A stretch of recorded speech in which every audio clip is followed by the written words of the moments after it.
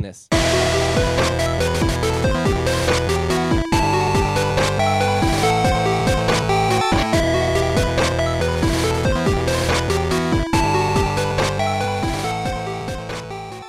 My penis. My penis. Hi, everybody. It's Nerds again. I'm Jester954, here with everybody's favorite uncle, Aaron Junkelvandam Mueller, and everybody's favorite camping Viking, Jimmy Boy. Jimmy Boy. And this week... And this week we have a guest. It's a little bit of a spooky week, and we also have a Street Fighter guest to talk with me about fucking fighting games for once. Hit the drop.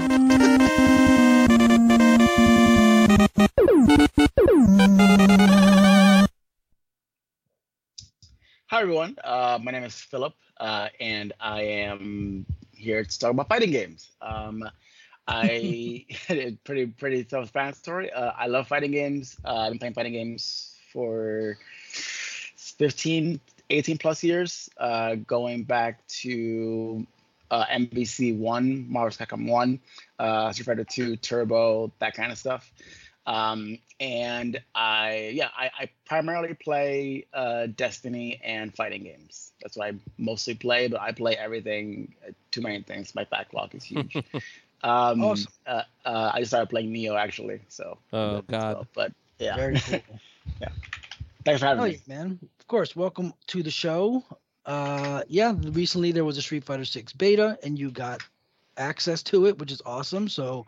Definitely later we will ask you about that and see how that was. And fuck yeah, dude. How are you guys doing, Jimmy and Aaron? You know, doing all right. Had a busy ass fucking week, podcasting and doing all kinds of stuff. So watching it's Monday, Doug. Well, last week I watched a lot of movies because I was on Scene It Cast, so I watched 3 movies for that. Then I watched 2 movies for this. And one just because I love, because I like myself. Because you went to film school. Yeah, keep it up. Film school. I was pleasantly surprised that Werewolf by Night was an hour. Oh, yeah. We'll Thank talk God. about it, but that is a winning... It was a Marvel hour, wasn't it? So it's not like really an hour. Yeah. Yeah, the credits are so long. 15 minutes of credits. That's what we are covering. We're covering Werewolf by Night and the new Hellraiser movie. And Street Fighter 6. And Street Fighter 6 beta stuff. The funny thing is I was looking at fucking Facebook and it was like, your memories. And in 2009, in 2009, I just wrote Hellraiser because I probably rewatched Hellraiser 1 exactly however many years 2009 is ago from now. That's wild. Yeah. I started Hellbound Hellraiser 2 like last week or the week before, 2 weeks ago. I did see that on your Amazon. Yeah, on your and I didn't really love it, but I love that first movie, and I read the novella. And it follows pretty closely to it. Being fair. Yeah, to it, I was a little fucked because I remember I told you, 2 is the good one. I was wrong. 3 is the good one. 1 is good. 2 is fucking weird. And it goes more into like the Leviathan, the god thing.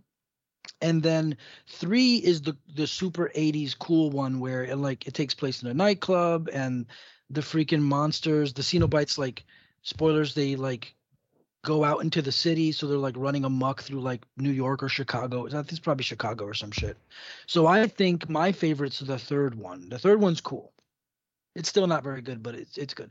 After that, then they get bad. Yeah.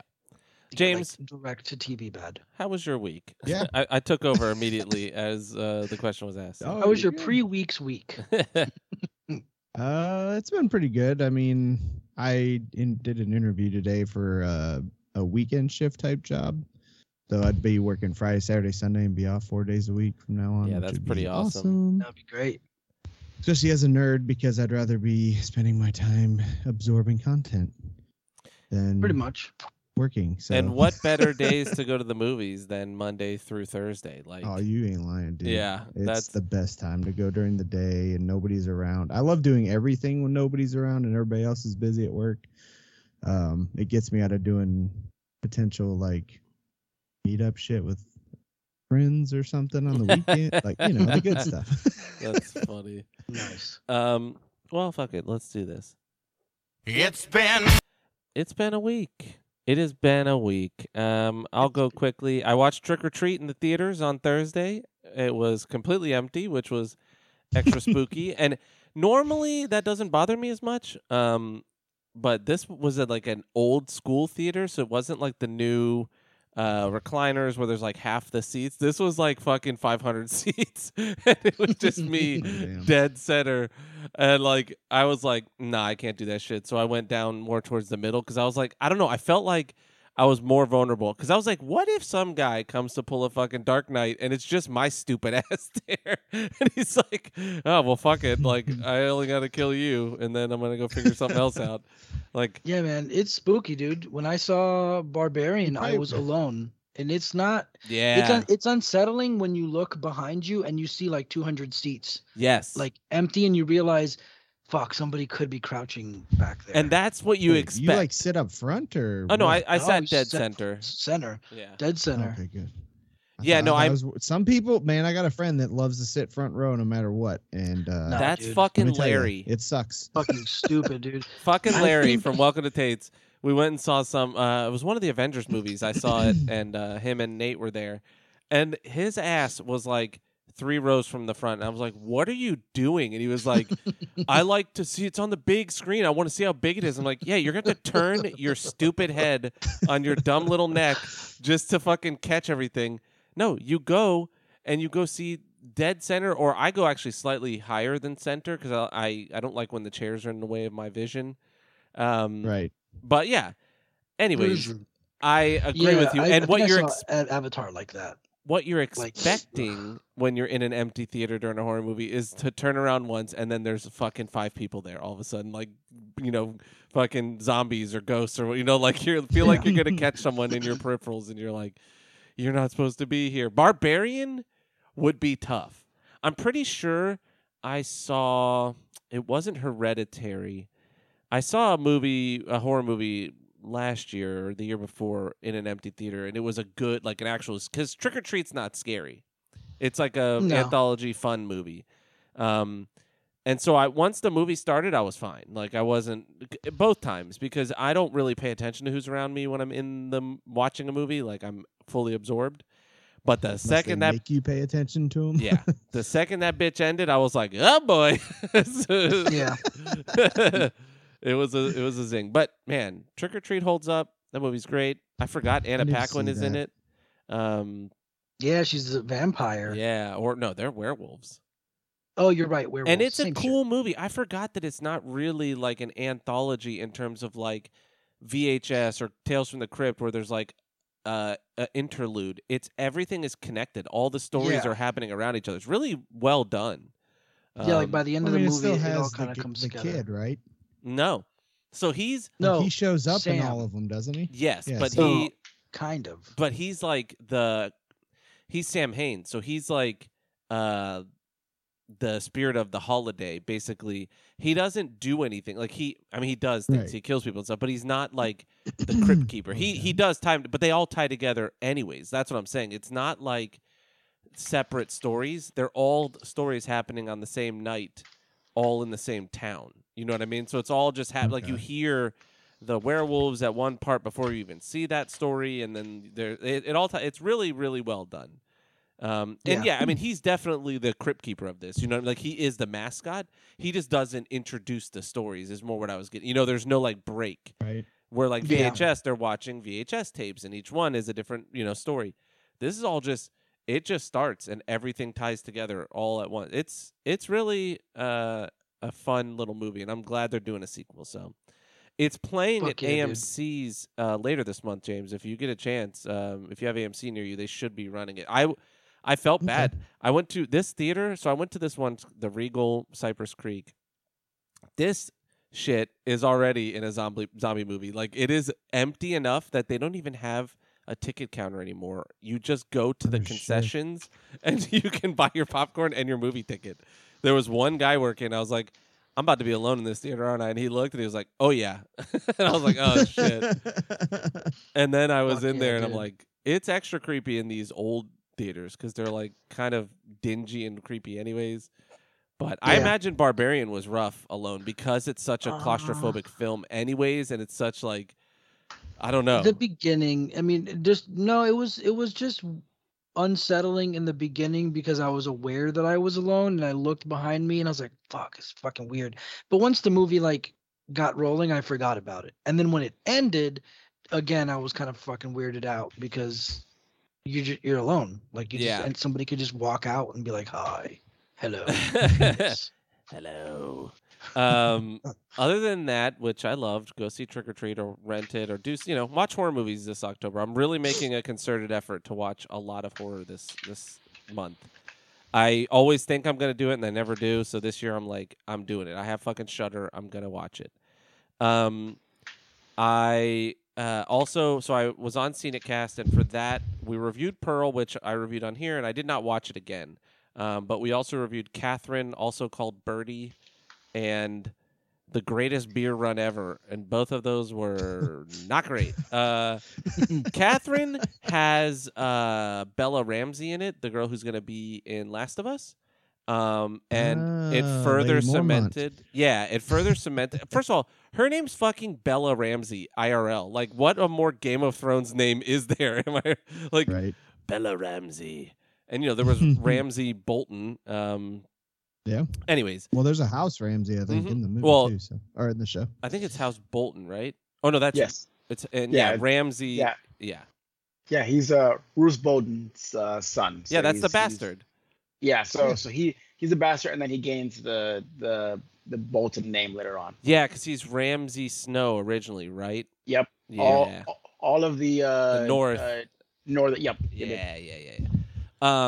But it further cemented she's a great actor. Like, I think she's going to be awesome. Like, and this is more of a comedy, but I don't know. She just carried, like, she's the lead in this film, and she did great. It's directed by Lena Dunham, which I didn't know going in, but I guess I could kind of feel it later. I don't know. It's a little bit overlong.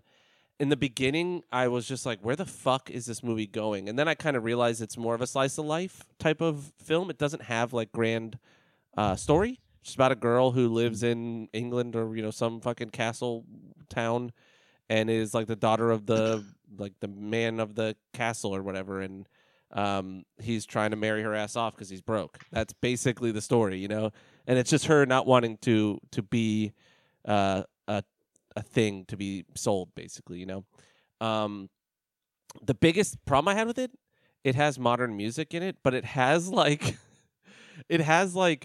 medieval covers of modern songs.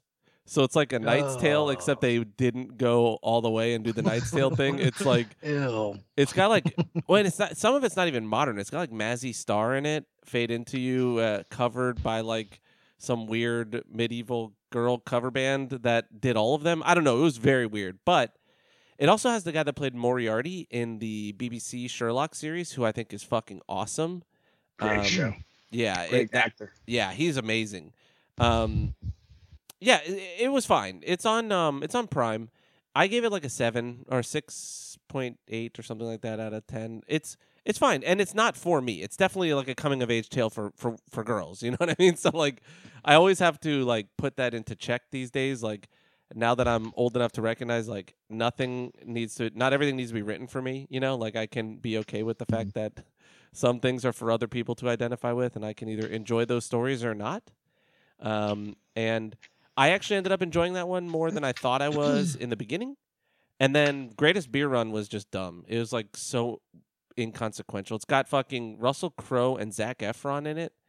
And it's about a guy who during Vietnam decides to bring his friends beer who went to Vietnam. That's the story. He's a merchant marine, and he takes a ship over, like he hops a ship as an engine guy and goes and brings 18 pack of Pabst Blue Ribbon over and goes to give it to his friends. And it's so long and so pointless and just so dumb. That seems pretty stupid. And it was so well made. Like, everyone's acting is good. The cinematography is great. The editing's fine, and could have been edited down. But in terms of like sheer production, it was great.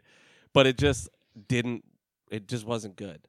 I just was like, I should like this, and I don't, and it annoyed me. But Sick. other than that, I've been playing a fuckload of Assassin's Creed. I cannot stop playing Odyssey. I don't know what it is. It's so funny because it's the same It's a good loop. game. It's the same loop that I kind Really of is. bounced off of in Valhalla, and I'm sure it's the same one from Origins and everything. And I mean, I played probably 30-something hours of Valhalla. They're different because even though they're similar, the combat's like different. Like Origins is different, I would say completely for me because the way poison works. The way poison works in Origin is fucking crazy. Like I've said before, you can literally shoot. It's like Broken. You can shoot one guy with a poison arrow, he will die, and now his body is poisoned. And somebody will walk up and be like, "Hey man, are you okay?" And now they have poison, and then they die. And then another guy comes up, "Hey, are you okay?" So I would just like kill one dude in the middle of a encampment and wait 10 minutes, and there would just be a pile of 30 bodies That's wild. of just infinite poison. So they're different. Like they're very similar, but they're slightly different. I But will yeah, it is the say same fucking loop. in this, I think I'm sticking with the story a bit more. I like the characters. They're just a little more jovial, even though there's like a lot of dark shit going on. There's a little bit more lighthearted feel to everyone because it's Greece. You know, everyone's just like drunk and horny, basically. You know, it's like Valhalla was a little dour because it's like, you know, it's Vikings. They're just, I mean, they're drunk and they want to fuck too, but they're more like mean. They're not like, I don't know. I will say I prefer the armor types and like weapon types in Valhalla a lot more because I don't really care for. I just basically watching Jesse, and it looks like there's a shit ton more. Oh, of yeah. armor and stuff. Yeah, there's a fuckload There's more. a lot. Yeah. A lot more. I like the gear system in this a lot because the builds you can do are like wholly unique. You can do all kinds of stuff to like build into. I build all into Hero Strike because it's so fucking strong. Like I have everything giving me crit chance and damage on Hero Strike, which is like you just like sweep the leg, Johnny, and stab them in the throat, and like it's great. But it makes me want to go back and play more Valhalla because I do like the art style a bit more in that. I mean, I will say the world in Odyssey shits all over most games I've played. Like I cannot tell you how fucking beautiful the world is. It's hard to believe that Ubisoft is capable of these things when they're such a shit company. And the writing is good. Like the quests are all interesting, even when they're little side quests. Like there was one, this lady wanted me to go make her husband Viagra because she's old and horny. And he's like, by the time I get it from him, he's like, please, God, I don't want to do this anymore. Like, will you fuck my wife? And I was like, yeah, fuck it. I'll smash her grandma. And and it was just like, the quests are written really well. I actually care about what's going on in the story. Like, the thing with this, I was talking to Jesse about this before the show. There's no assassins in this. Like, you are a mercenary who you do assassinations. Yeah, this is before the assassins even existed. Yeah, there's no Templars or assassins. So you don't see like the hooded guys. Like in Valhalla, you meet the dude who's in the next one, Barnabas or Basim. whatever. Basim. Oh, Barnabas is my ship captain. Barnabas. Barnabas. But yeah, there's none of that, which I actually really prefer. I don't care about that stuff because I don't have a tie to it. You know what I mean? These are my like first two games in here, so I'd rather they just made these games. The only thing I wish is they'd make this where you didn't have to be the assassin. Like you could just roll up and be like, you can do this. Like you can be like just like I'm gonna fight everything. It's a lot harder. Yeah, if you build into warrior and you carry like a fucking hammer, yeah, you can go fight dudes. It's a lot harder though. Like I feel like you're kind of punished for it. You're definitely pushed into stealth. Like your stealth is OP as fuck. Oh yeah. So I just wish there was a little bit more variety in that, but it's Assassin's Creed. You know, I just wish Ubisoft would be like, let's make an RPG like this with a little more depth. That's it. Like, it's all I want from them. But I made the Phoenix game for you. Yeah, that game is like Zelda, which is even shallower, I think. Yeah, but it's Greeky, fighty, open world game. It's true. This one is just a better looking version of all of that and has better fighting. Right.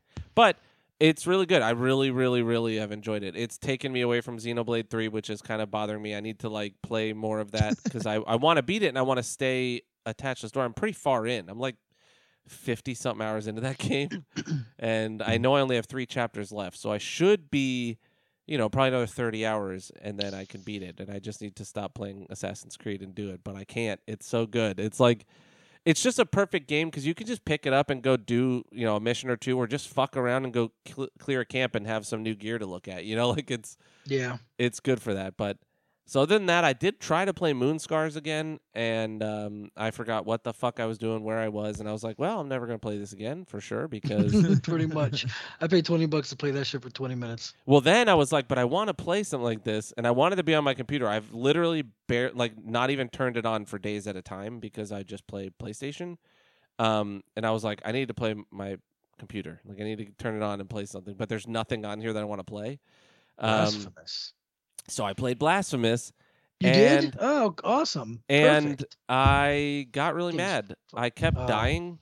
Which hard. I mean, that's the game, right? But It's just hard like, as fuck, yeah. I didn't know where I was or where I was supposed to be going, and then I got to a platforming section, and this fucking Xbox Elite controller, I'm gonna find the person who like tested this one and let it go through, and I'm gonna fucking throttle them. I'm gonna go to their house and I'm gonna headbutt them in front of their family. I'm gonna embarrass them in front of their wife and have their children lose respect for them.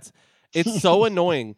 Because it's called an Elite controller, and it's supposed to be for precision gaming, and it has 0 precision. I literally just had to jump from ladder to ladder, and it would skip my up hits every time. Like, every third ladder just wouldn't register that I was hitting up so that I could catch the ladder, and I would just die.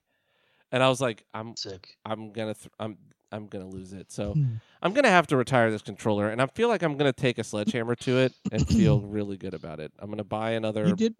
Mm-hmm. Good. I was gonna say you did hook up your computer to play that Terraria game or. Terraria? We played Terraria with a listener. Terraria, yeah. What's his name? Outlaw. Yep. Yeah, he's in our Discord. Was a lot of fun.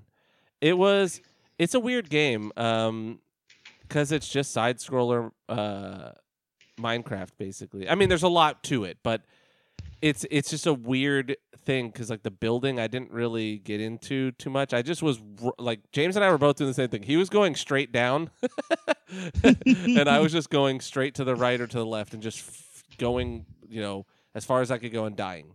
And it's pretty cool. You see a lot of cool shit, and there seems to be like a lot to it, but yeah, it's interesting.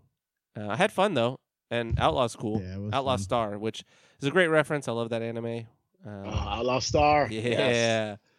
But yeah, if you want to talk, we also did that.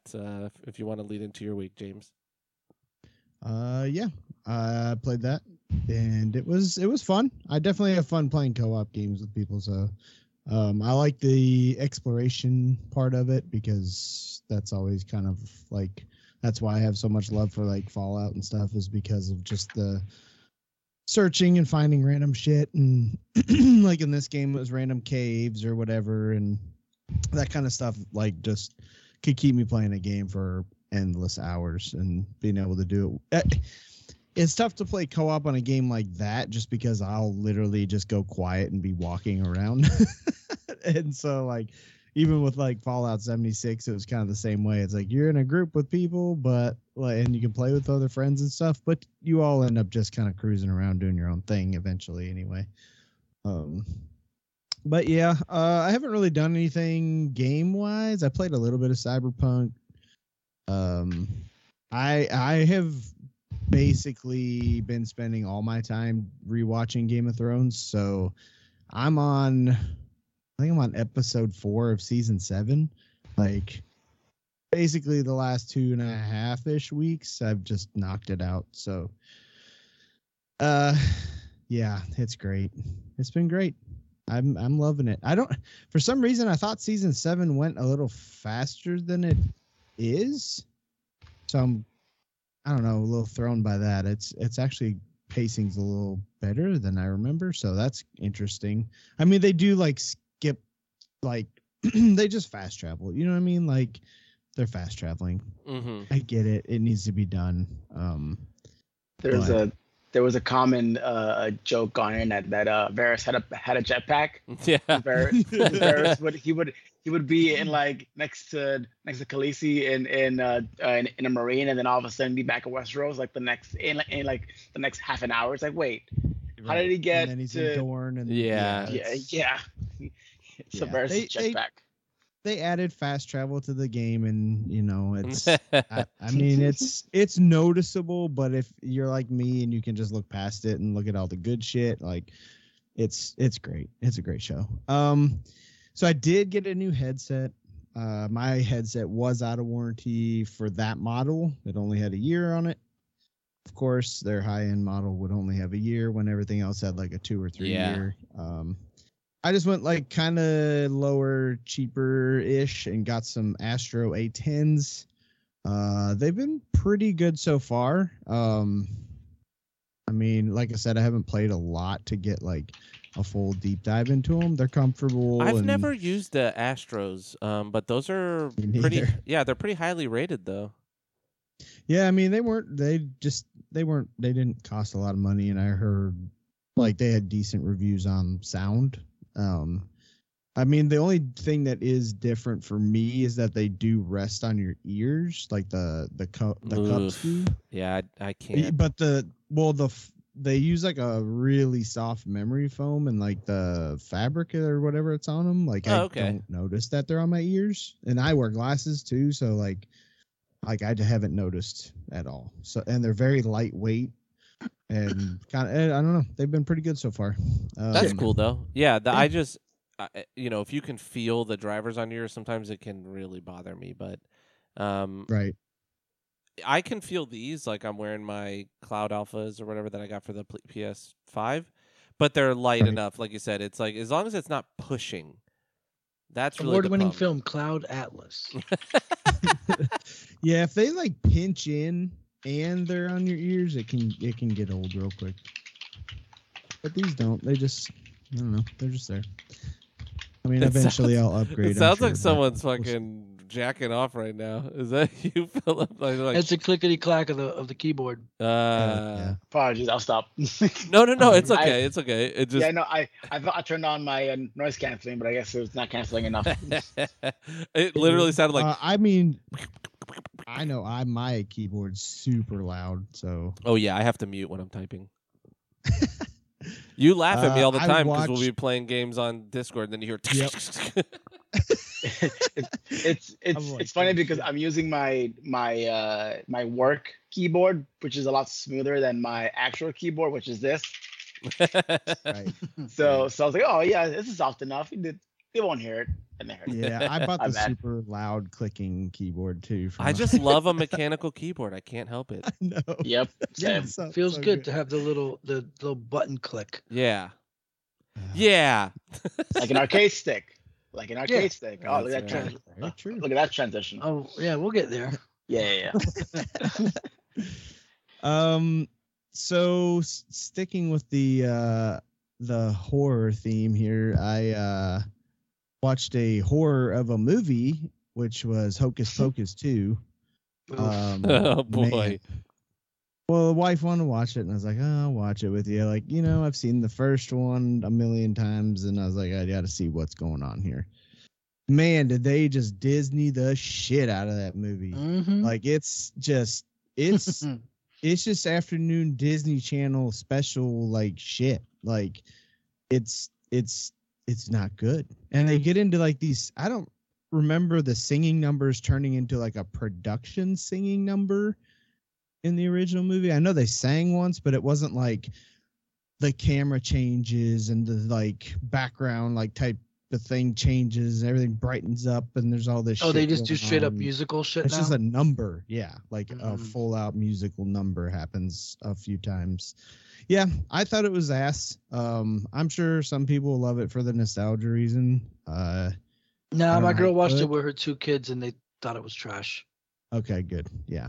I would say it's like a 3 maybe. Like I'm sure some people would like it. That's why I give it a 3. I didn't care for it. I was junk. But Yeah, that's it. Like I said, I really haven't been doing anything but watching Game of Thrones. And again, if you haven't watched it, watch it. And House of Dragon is still absolutely incredible. Last episode was So super good. intense.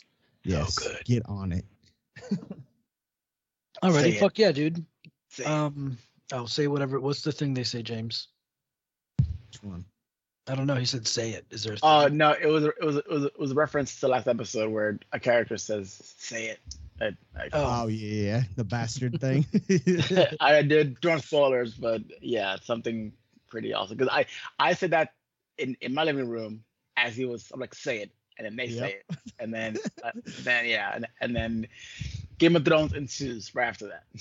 This season has been great about like it's not over the top with like the crazy action. If anything, this one's way more about the politics, and they have still kept it so tense and like almost like you're getting action without actually getting the action. And it's been really, I mean, there has been action. The action's been great, but like it's definitely been more about the politics and stuff. And they have just, I don't know, man. It's just being done very well. Did you read the book by any chance? No. Okay. No. You'll get your action soon enough. Yeah, I've heard the War of Silvers or something like that. So it's officially dubbed the Dance of Dragons. Okay. Yeah. So that's I knew there was like the look between the uncle and the Patchy son was like a real thing. Like 'cause Aemond, they actually they go pretty hard from what I've heard. Yeah, the show is based on Fire and Blood, which is less of a novel and more of like a it's like a historical history. Yeah. Yeah, like a reaccountment via like one of the head maesters at the time. That's how it's written, and I really enjoyed reading that in that format because it kind of it does at times read like a history book, but then it's like it puts in quotes from like characters or it puts in enough sauce, I guess, that you're not bored if you don't like reading a history book. It's fine because I kind of compare it to, I'm not a very religious person, but I read the Bible just for sake. And Kings 1 and 2 is kind of like that, where it's kind of like just the historical reenactment of like the kings of the time. And it kind of reads like that, where it's being made by a certain person. It's just writing out the issues. Like, oh, this king rose and was terrible and then was deposed, or this king fell after being loved by the people. It's so kind of like in the show, there are time skips where it's like, 20 years passed and the kingdom flourished, but then this happened and then everything went to hell for 30 years or whatever. So yeah, I've kind of liked that it's going like that, and it definitely makes me think they're gonna just do like each season's gonna be a chunk of the Targaryen history. So I'm liking it. There's a rumor that it's gonna be like an anthology more thing where every season either it tackles a certain point in history or it does another major time skip, because I don't know if they're actually gonna get to pre Game of Thrones, like a few years, like Robert's Rebellion and the Mad King, because that's really where like it's all going to, right? Like if you watch Game of Thrones, you know that at the end this is what happens. So I don't know if they're gonna go like right up to it. I think it'd be great if we do, but people do want a Robert's Rebellion to be put on the screen. So definitely I'm here for it. Word. Go nuts. Alrighty, so I've done a few things. Let's see here. I beat Odyssey about 55 hours in. I beat it. Ending does come by pretty quickly. There's not really a big grandiose ending thing that happens.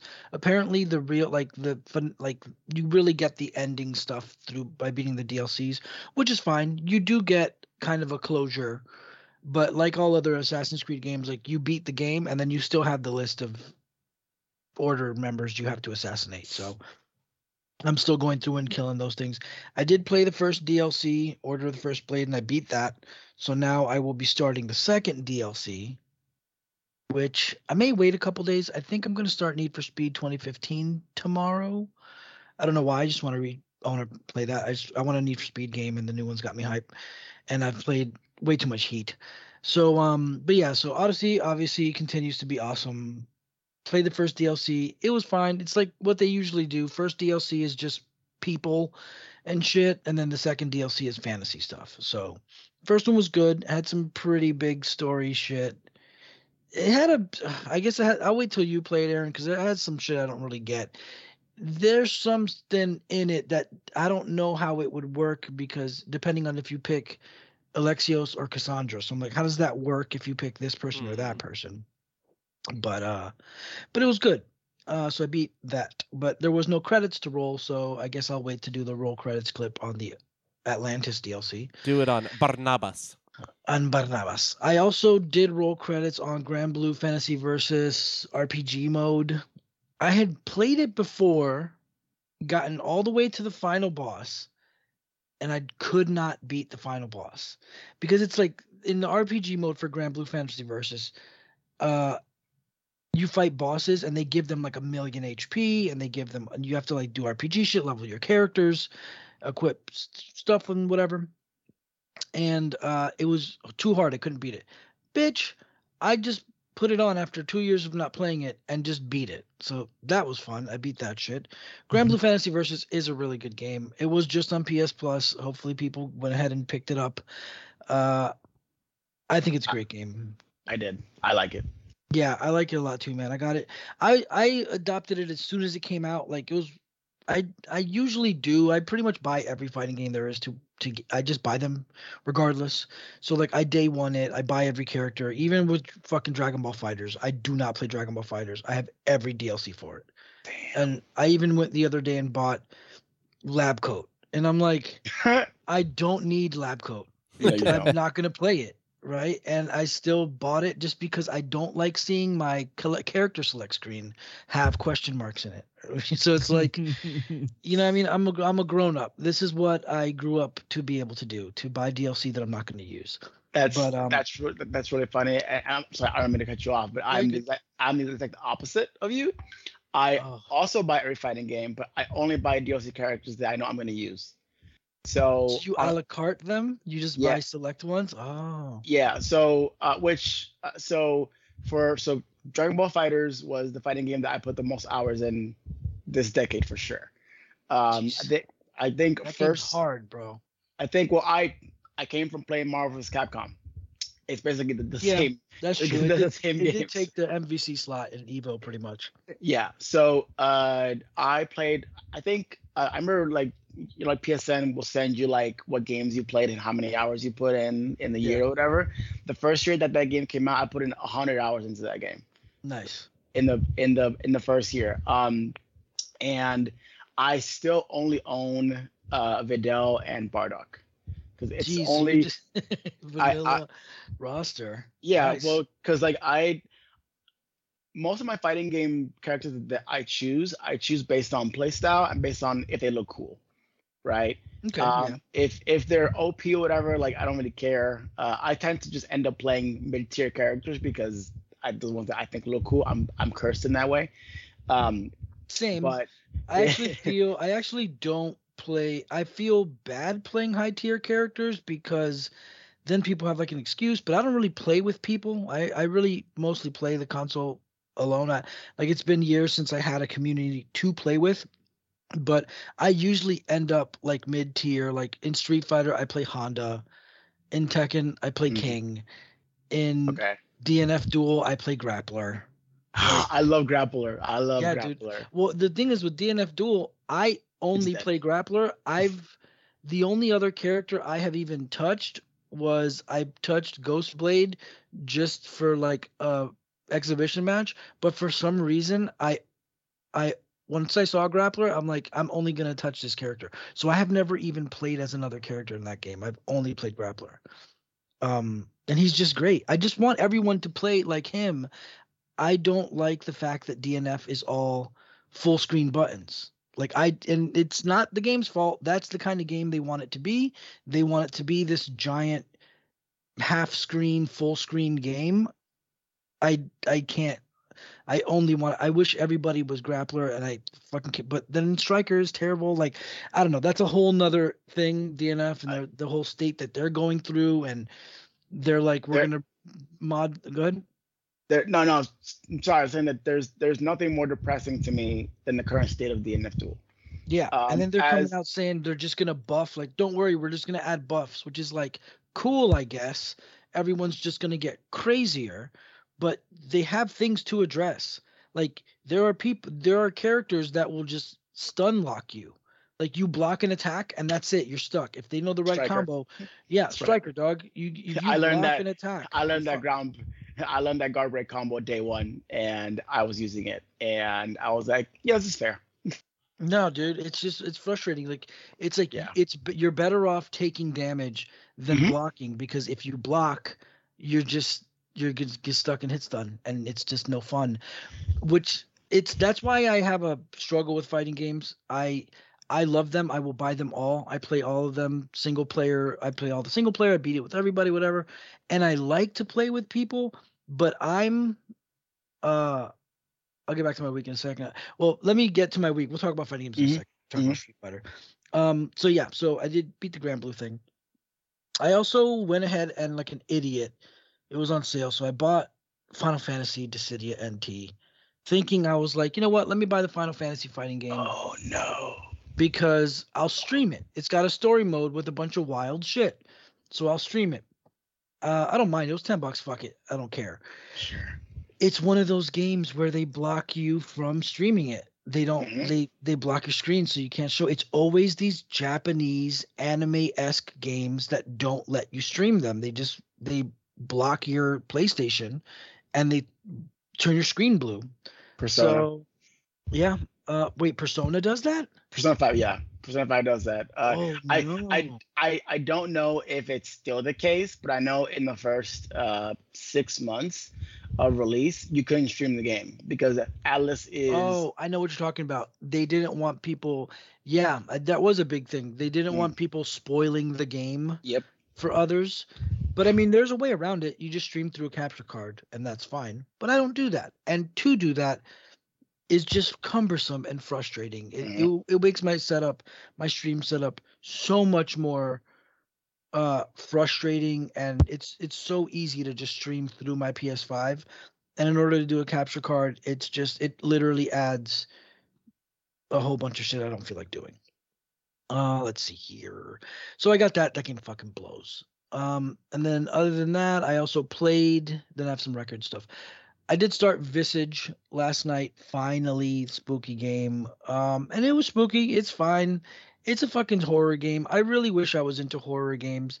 They're just boring because they're puzzle games, and there's never fucking combat. It's always just like kind of frustrating, you know. So I will try to continue to play it, but I'm not sure how far I'll get, because at least Resident Evil is a game with combat and actual like stuff to do. Most of these horror games are just puzzle games, and they're just too vague for me. So yeah, other than that, there's a whole slew of record stuff, y'all. So I got my Final Fantasy Heroes and Villains set. Showed up perfect. Make sure to go to Instagram.com/Jester954 to see all my dope ass records, if you're into that kind of thing. So I got the Final Fantasy Heroes and Villains set. That's an awesome 4-disc set. It luckily showed up in perfect condition. That was great. I also got my Elden Ring set, which, thank God, my Elden Ring 8-disc soundtrack set showed up in perfect condition. There is some stuff that went down, though. There's a big, huge hubbub about the Elden Ring set.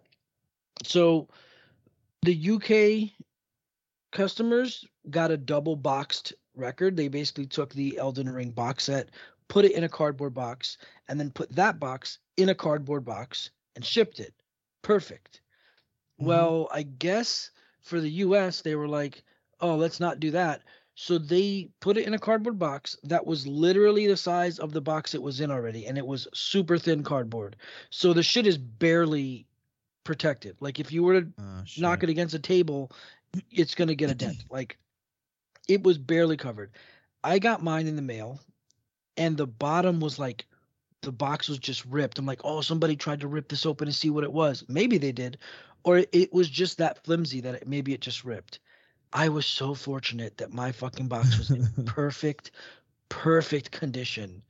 So I'm super lucky. A lot of people are complaining that they got their boxes and they were all damaged and dented, and that's gonna happen because mail carriers, for the most part, do not care. The person in the mail facility who's unloading boxes all day is just throwing everything.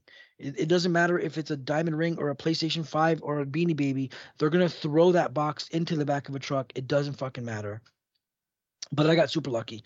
Here's the thing, though. Namco Bandai is fucked right now logistically because I don't know how many people, I can't say how many. They pressed 6,000 of these 8-disc vinyl sets, and I cannot count how many people got duplicates of disc 3. So yeah. So basically, I don't know, they call it disc 1, 2, 3, and 4, but they are basically double gatefold LPs. So disc 1, it's 2 discs. Disc 2 is 2 discs. So basically, set 3, a fuckload of people got duplicates. Everybody has double disc 3 sets, meaning they're missing 2 records.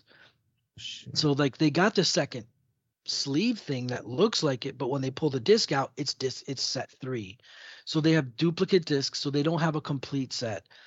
And I got lucky. I got every fucking disc is fine. I got mine is perfect. I got number 2,599, and mine is freaking great, man. And people in Florida have fucked up ones. People in New York have good ones. New Yorkers have bad ones. So they can't tell where the error happened, but a fuckload of people have. Everyone's like, is anybody getting duplicates of disc 2? Like, why are there so many of disc 3 or set 3? So there's a huge problem, which is a real bummer because usually when they do this, they have to have a certain amount of sets available for when people get damaged copies for them to replace them. And there's no way they have enough copies to do this. Because like if you receive something and it's damaged, let's say like the mail carrier fucks it up, they should be able to replace it for you if you have mail insurance. So I have no idea what is going to happen to these people. Are they going to get their money back? But even like, fuck the money back. You want your complete set. It is one of the best looking. You know what? It's a good looking box set. I have other stuff that looks better. It's pretty nice though. Go ahead and check those out. I posted them. They're very nice. I spun one the other day. It was pretty nice too. The Elden Ring music is pretty good. So that was sick. I also did get, which I posted last night, my Street Fighter Alpha 3 record came in. Fuck yeah, dude. Now I'm completely full up on my Street Fighter vinyl. The Alpha 3 just dropped. So I've got Street Fighter 2, all the Alphas, all the Street Fighter 3s. So now we're just waiting for an announcement for Street Fighter 4. Hopefully somebody presses that. It'll most likely be Laced Records, but we have no idea. So the Street Fighter Alpha 3 soundtrack came in, which, not going to lie, Street Fighter Alpha 3 probably has the worst music in any Street Fighter game. But I already have 1 and 2, so you got to have it. And it's Street Fighter. If it's anything Street Fighter, I have to own it. Is that a Third Strike vinyl? Or no, Alpha 3. So I have the Third Strike vinyl. There's a Third Strike. There's a Street Fighter 3 box set also by the same company, Laced Records, and it's a box set with New Generation, Second Impact, and Third Strike. That's freaking super awesome. They actually recently did a repress and a restock, so those are available right now. Laced Records, if anybody wants, they just recently did they're also the ones who did the Sekiro record, but nobody can find that. You're gonna spend hundreds for that. Is the Third Strike vinyl that you have, is that for the original Third Strike or for the online edition, or is it both? It's original. It's like original arcade stuff. But the Third Strike, so Street Fighter 3 New Generation and Second Impact are 1 disc, and then the Third Strike is 2 discs because there's so much music. So it has all the in-game music and all the hip hop stuff. Yeah, it's just fucking great. It's super great. That's my favorite fighting game, like audio soundtrack, whatever you want to call it. ever. Like there are some really really good ones out there, but especially for me, I played more of the Third Strike Online edition, which they redid the commentator and some of the music, and that's the one that I think of in my head. It's just great. Like I'll listen to the soundtrack every now and then on my phone just as a throwback. And it's sad that you can't really play it anymore unless you have like a old PS3 like I do. But the online edition. Yeah, because it's that was a really good thing, and it had like the cool pair, like you could do the Daigo parry training and stuff, and they really should have ported that over. I think you can stream it on PS Plus, like PS Now maybe, but either than that, you have to play it on a 3, because we have Third Strike on the Street Fighter 30th Anniversary Collection, but it's just an arcade rip. It's a straight arcade port. That would be nice if we got that back. Yeah. Yeah, if they could re-release MVC2 and Third Strike Online Edition, I would be so happy. Yeah, we'll see. I mean, they really should. They know that that's just printing money. It's just licensing issues. Also, one thing I was hoping for finally got announced. Sony themselves are putting out a Horizon Forbidden West record set. So your boy immediately pre-ordered that. There is a 6-disc set for the Horizon Forbidden West record, but I don't need all that. Like, I don't need all that ambient Horizon music.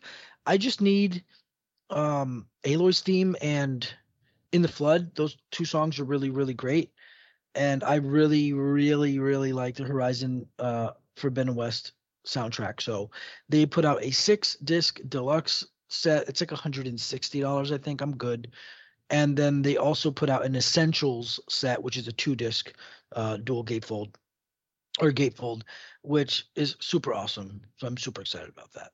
And then last record is the new Slipknot came out, and it's better actually listened to 2 songs on it, and I was like, I cannot believe what I'm hearing.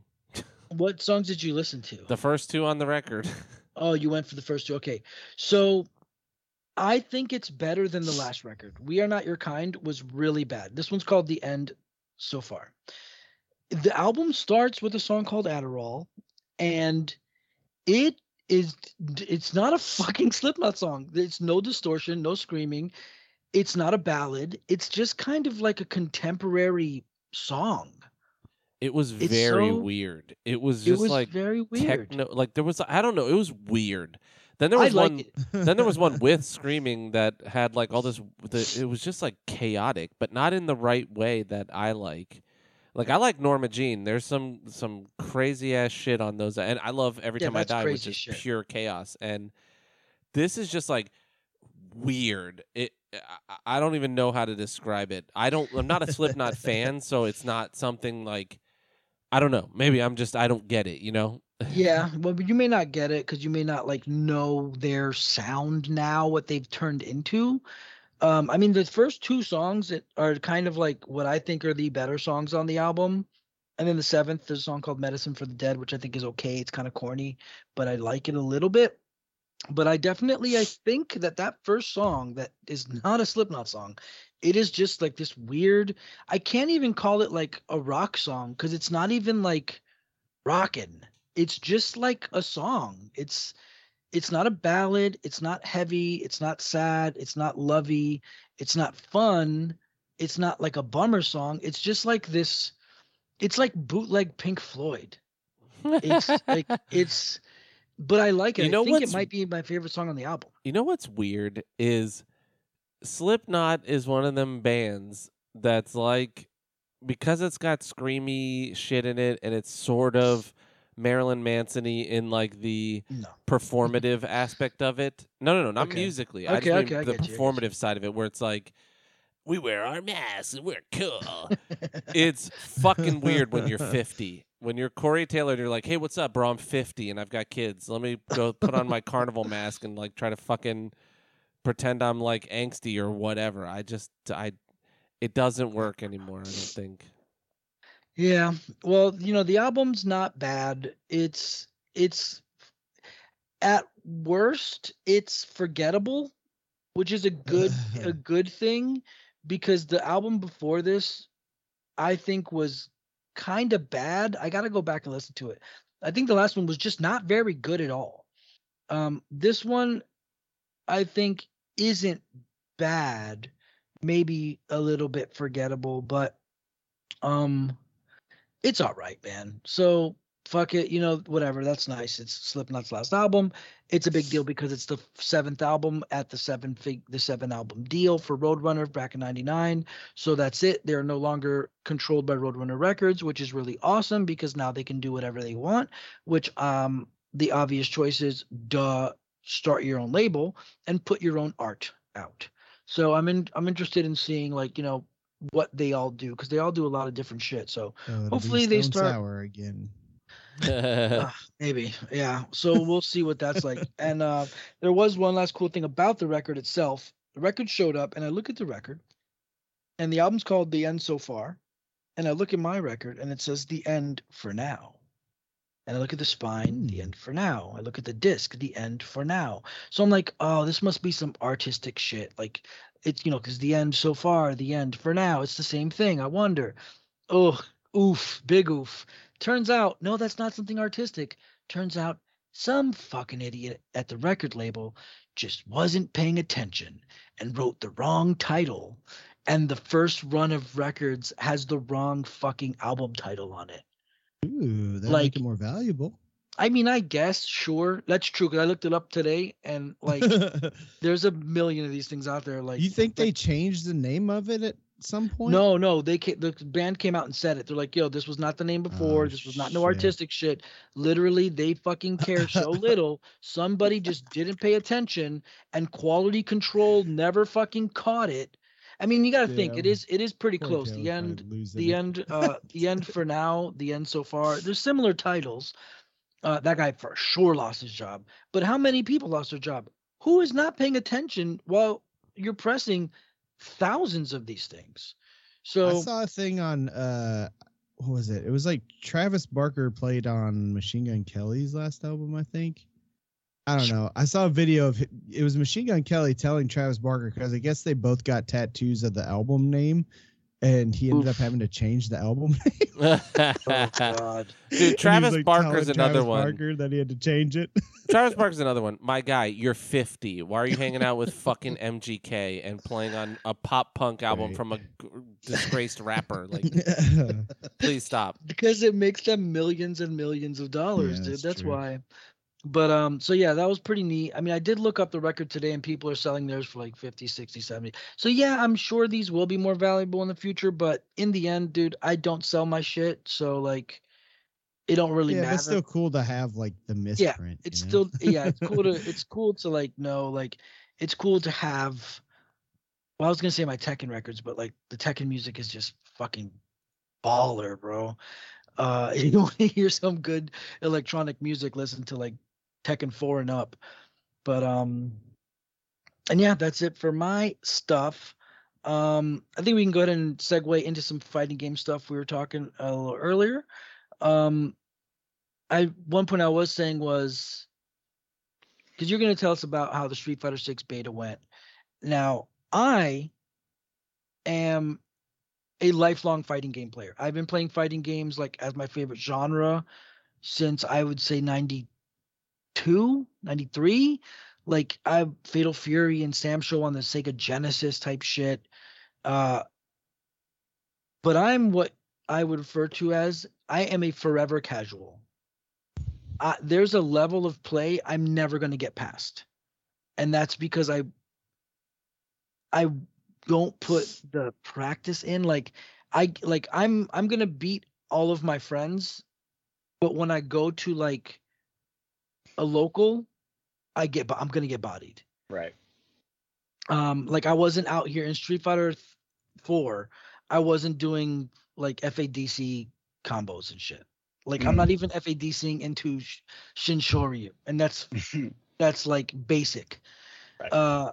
So I know all the terminology, and I watch, I watch Evo every year and whatever and this and that. I used to run a fight club out of my house for like a year, which was a really awesome thing we did. And I play them.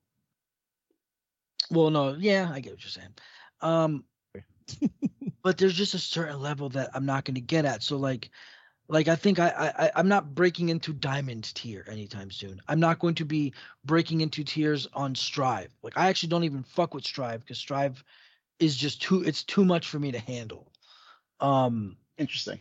So like where are you at when you play? Because if you're hearing you talk, I figure like what kind of player are you? What do you play on? Are you pad? Are you stick?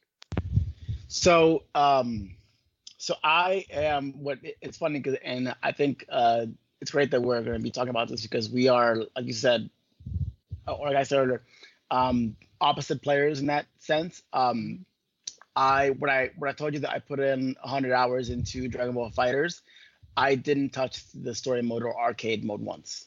I just don't. The last fighting game that I played the story for. I mean, I played it for 5 only because you had to unlock some colors, Street Fighter 5. But When before you got that, a million fight money. right. And look, Street Fighter 5. I mean, look, we're gonna talk a lot about Street Fighter 6, and it's basically gonna be, this game is the antithesis of Street Fighter 5.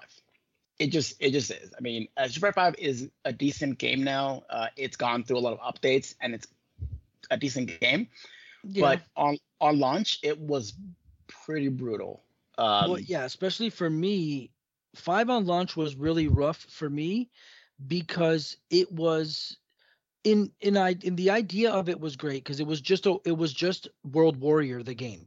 All it was you have online and you have a roster. I didn't mind a smaller roster.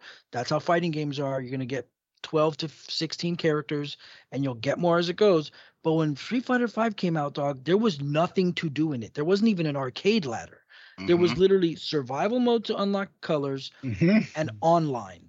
And then obviously versus, you could like versus the computer, like literally, but you had to set the matchup. Like, bitch, just give me an arcade ladder at least to fight 8 matches up to a boss. But luckily, I mean, it didn't take long. It took 8 months to get the rest of the shit. It took like, 8 months till we got more content and championship and shit came out eventually. I think Street Fighter 5 is good now. I have a problem with 5 though, and my problem with 5 is that they fucking blaze blued it. They basically wanted to give everybody a personal action, and it made it to where like if you wanted to pick up a character and have fun, like I come from the background of like sitting around with my friends and we'd play fighting games all night and we would just rotate, jump around the rosters. Obviously this is a long time ago. We didn't have mains. It wasn't like, oh, I'm only going to pick Honda against you. Like we'd play around the roster. So I like jumping around and playing, but it's like, oh, let me play. I want to play as I don't fucking know, Abigail, or I want to play as freaking Zeku. But it's like, oh fuck, I like, oh great, I have to learn their personal action and how this player works. Like, I love V-Trigger, yeah. Like I picked up Honda and I'm like, oh okay, cool, let's go. What's this? The little clap he does that eats fireballs, easy enough. I can figure out what that is. They put out V-Trigger 2, and I'm like, I didn't know that it buffed his 100 hand slap. You go to the pause menu in the command list, they don't even tell you. They kind of do sometimes. This move affects V-Trigger, whatever. But it was a little too vague. They made that little blaze blue shit where like everyone has a personal action. Ryu's is a parry. This person, Chun is this weird jump kicky thing. Ken is a rush. So like I think it's cool in theory, but I think it took it a little too far. It made it a little inaccessible for kind of pick up and play, let's go fun time. And that's kind of how I feel like it kind of pulled me back from Street Fighter 5. I feel like I didn't have the proper relationship with that game that I should have had, because like Street Fighter 4, I played hundreds of hours of that game. Yeah, like great game. Street Fighter 4 up to Ultra was, I think, one of the best Street Fighter games we've ever had.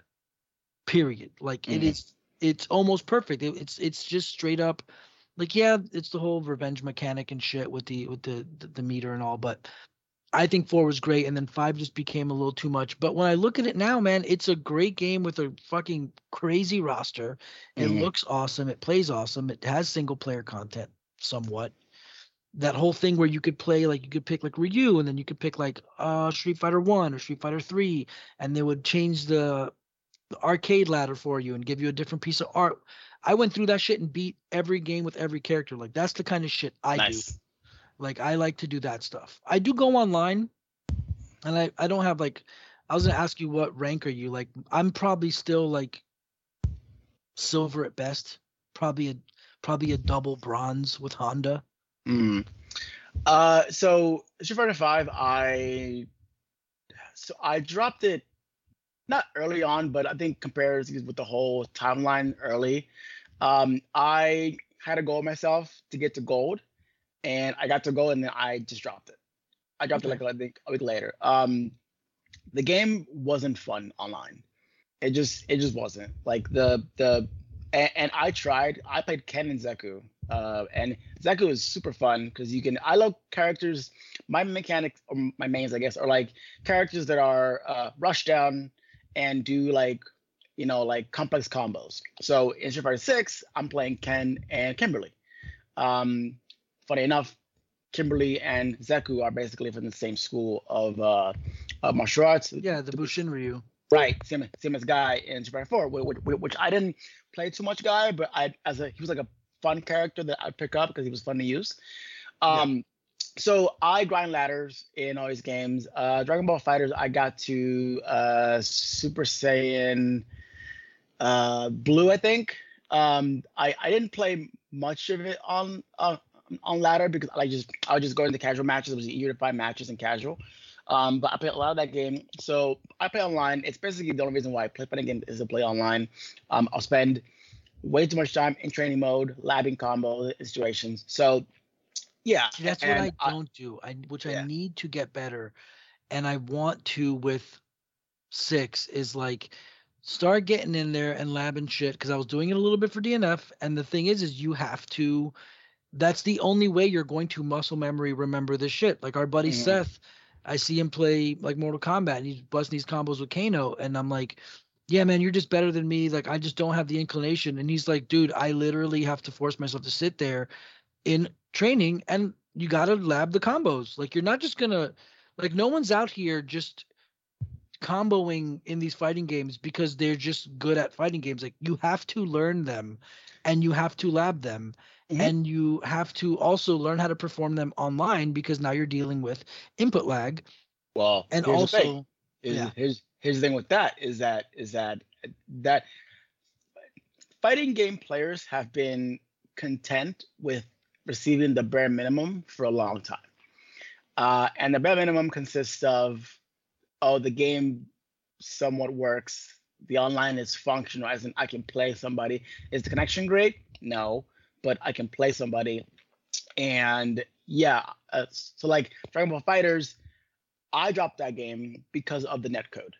Because to me, so you're super happy about rollback now. I can't wait. I cannot wait for rollback because look, for me, the most fun thing in fighting games is to lab a combo to death and pull it off in a match. Yeah. In a live match, you press the button, you hit confirm, and your muscle memory triggers in, and you get it, and you land it, and you're like, I've been labbing that combo for hours to get it right in that situation, and I landed. And to me, there's nothing more frustrating than labbing a combo all that time, going online to use it, and because the netcode doesn't work, you drop it. Yeah. Dropping combos makes me hate myself. It just does, because I'm like, I could have killed there, but I didn't hit. I just dropped it. So, but I think with the start of COVID and them basically eliminating all like in-game tournaments for a while, and they the CPT, the Capcom Pro Tour. A quick side note. I know that many people listening who might not know fighting game terminologies. Maybe some on this podcast that may not know like what FADC is or what a DP is. There's a great website called glossary.infil.net. You can just Google Infil Glossary, and it has every single fighting game terminology Yeah. for every single fighting game ever. So if you Yeah, don't know remember what I a brought it up when what a- it came out. It's really every fucking term. Like every term is defined properly. there are things that I've never heard of that I'm like, what is that? In games that I play, I'm like, what is that? What is it? And they're like, oh, and like even like these really obscure terms that only people in the communities use, like fuzzies. Yeah. Like Fuzzy guard, you'll just find defense. Yeah. that. So if anyone gets lost at some point, I'll try to narrow down the hard terminology. But if you get lost, that website is great. Follow it on. It's really easy to find stuff, and you can even search for your game. So we don't have to live like this anymore in a world where we can't land our combos online, because after COVID, every single fighting game community developer now understands that functioning online is important.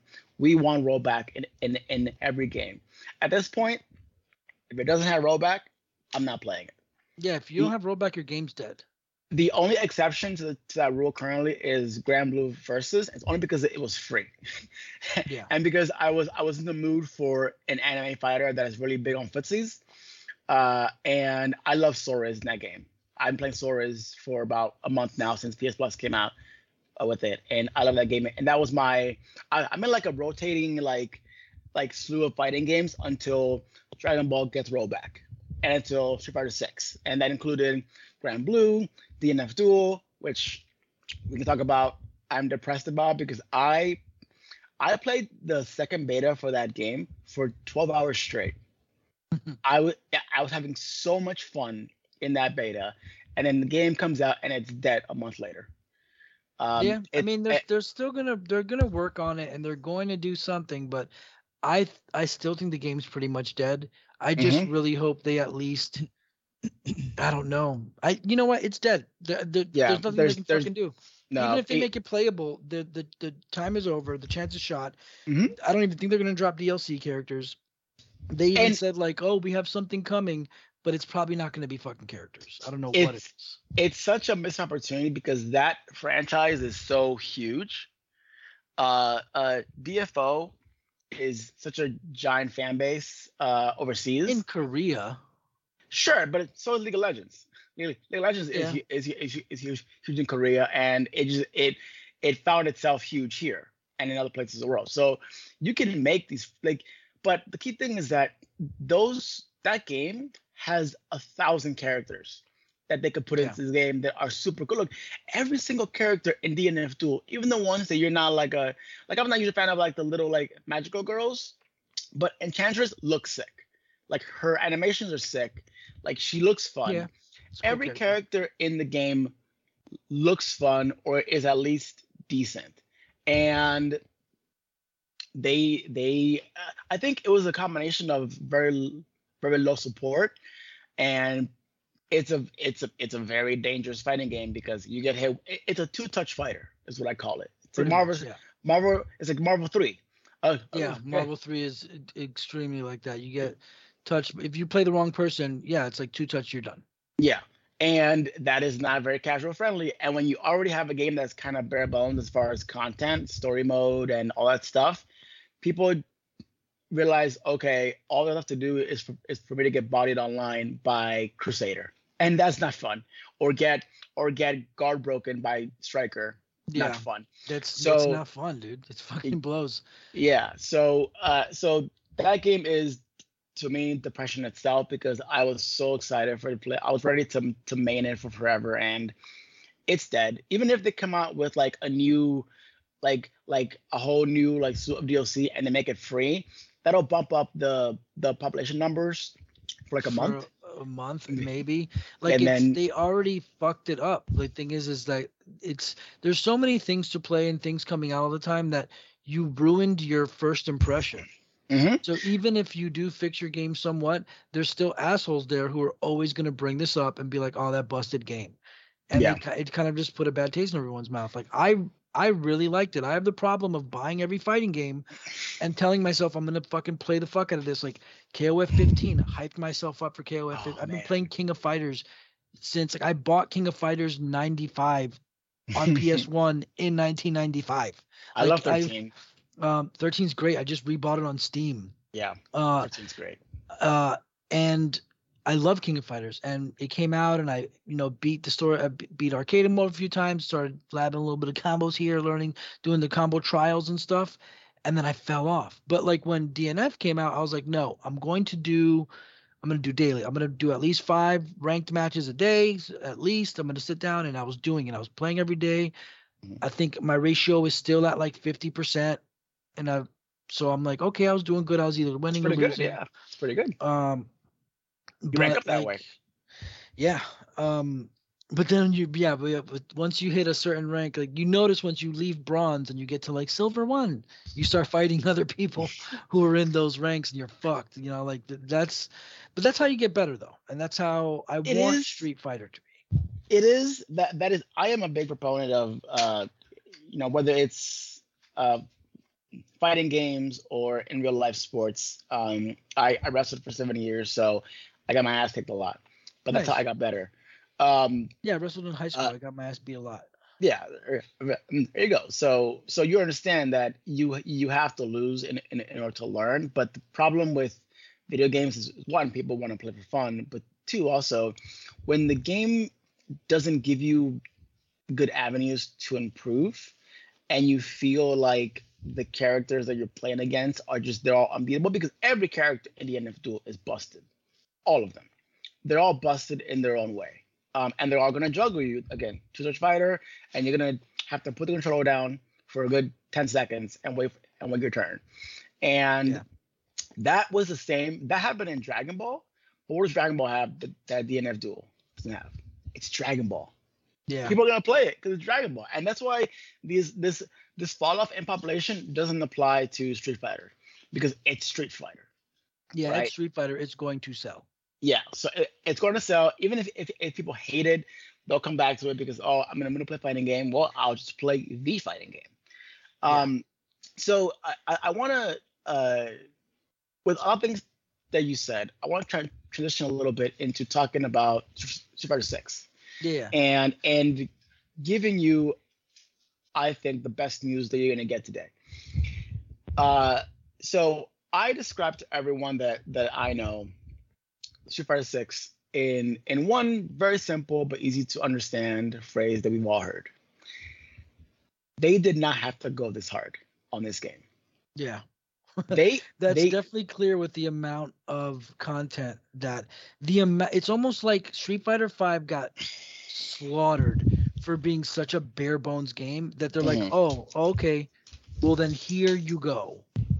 Look, I could spend the rest of this podcast talking about Street Fighter 6 and not a single time talk about the actual mechanics of playing somebody. Yeah. That is I have a list of some key things so I wouldn't forget. Okay. You can feel the love that the developers have in making this game. It oozes out of every single aspect of the game. And it feels like it's a game. And look, every Street Fighter game is made by people who play fighting games, right? Yeah. They don't know how to play them. They understand what people want. But as we know, with video games, sometimes what the players want and what corporate wants isn't the same thing. So there are a lot of things, and this is all documented by the developers of Street Fighter 5. The guy who directed Street Fighter 5 also directed Street Fighter 6. It's the same guy. It's the same team. Not much has changed as far as who's making this game. But it's clear that whenever they wanted to do something in Street Fighter 5, the answer was, well, who's going to buy the game because of that?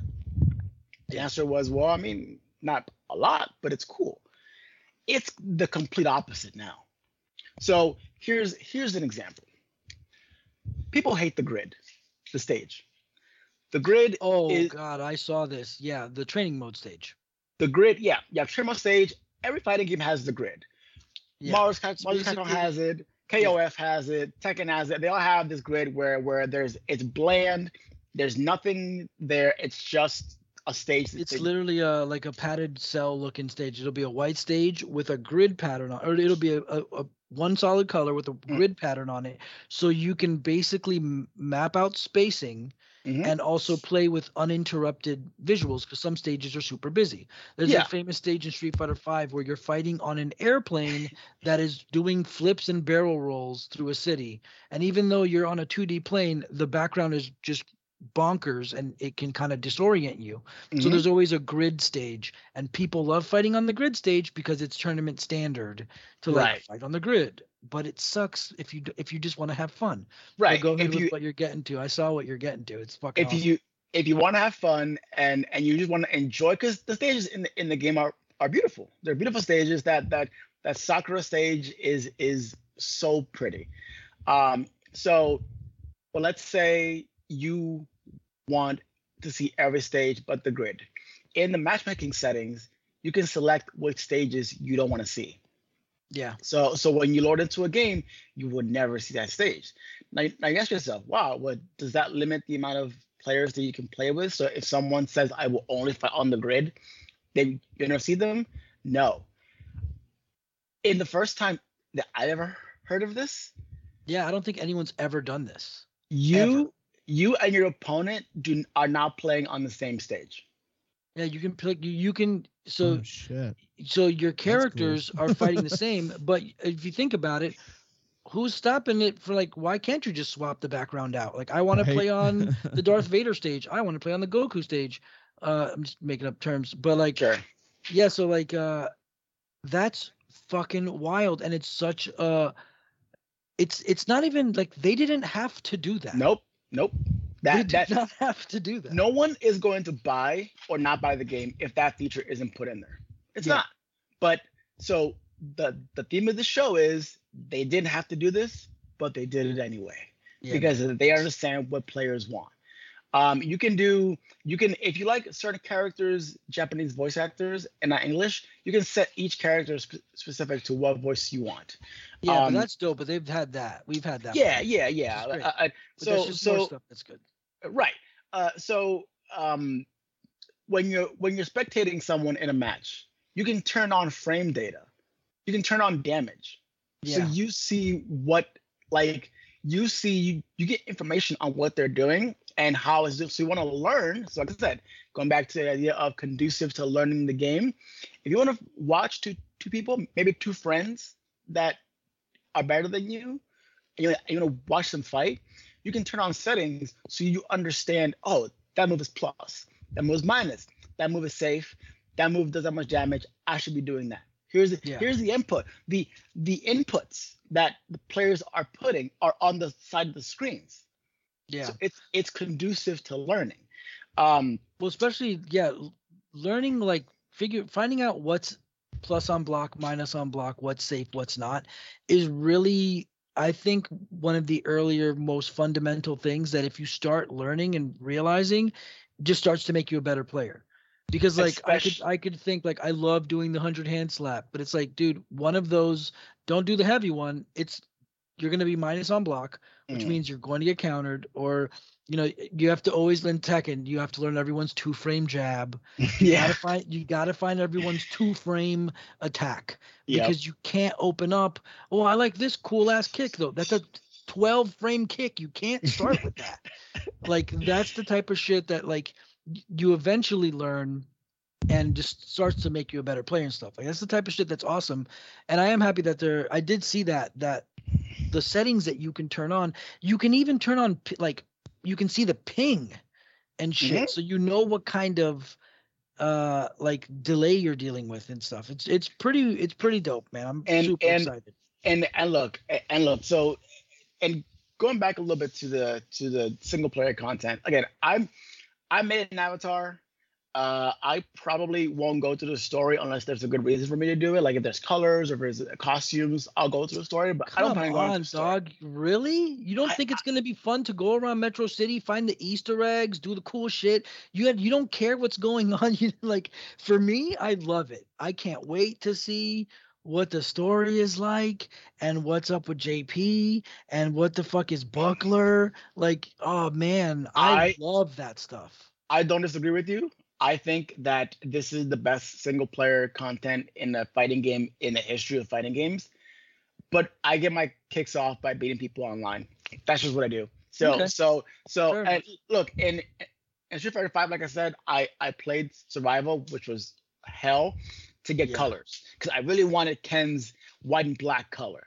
So I spent hours trying to beat those crappy input reading Oh, AIs to try and get it. So look, if there's a good reason for me to play it, I definitely will, and I probably won't hate it. I may even enjoy it. But for those of you who want to play single player content, look, I don't know if you've seen the absolute abominations that people are creating as their avatars. Yeah, if you guys want, look in the news in the doc, and I put a news thing that basically says Capcom fucked up on the character creation thing. I think that they fucked up. I think it's on purpose.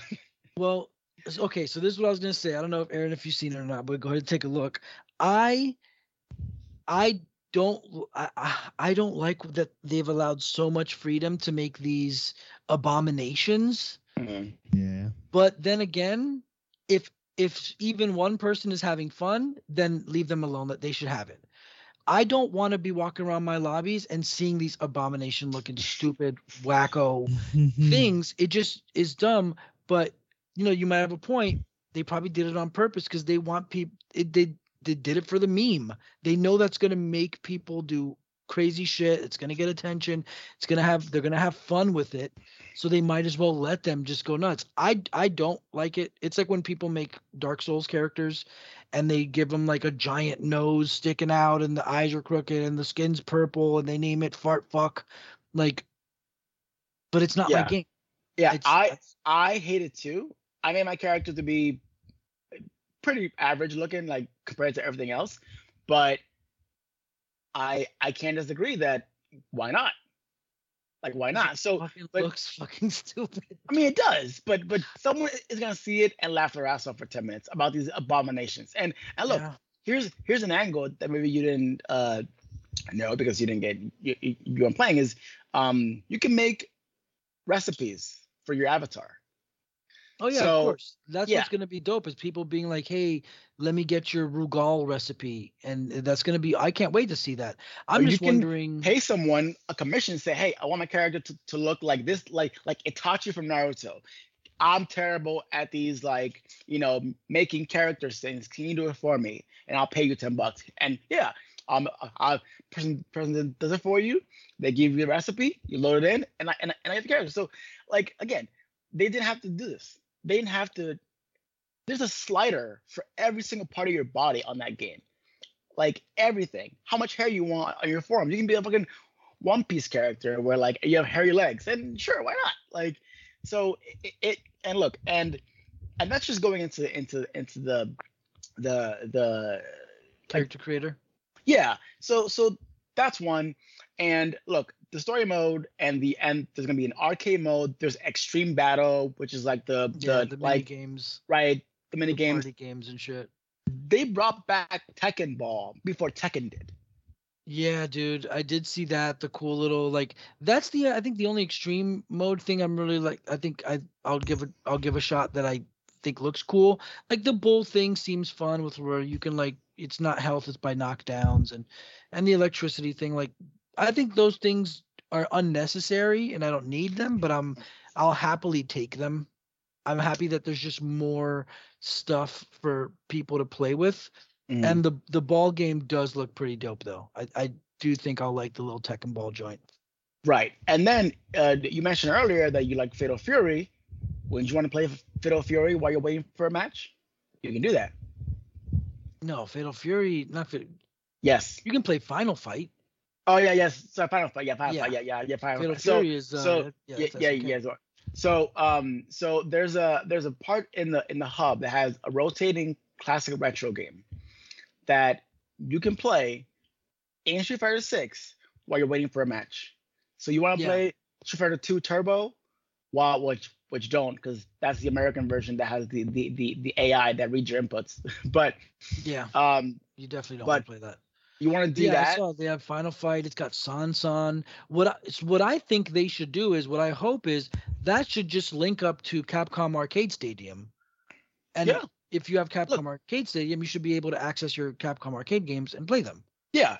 Look, all the things that we're talking about are things that are in the beta. In the first beta, this is the 0.2 build. There's still many iterations of this game before we get the final product, which is rumored to be February, based on Japanese fiscal years. That's usually how these things go. I mean, Street Fighter always drops in February, but I'm praying like 5 and 4 both dropped in February. Mhm. But like, will they really fucking do that? I'm not sure. I Why hope not? so.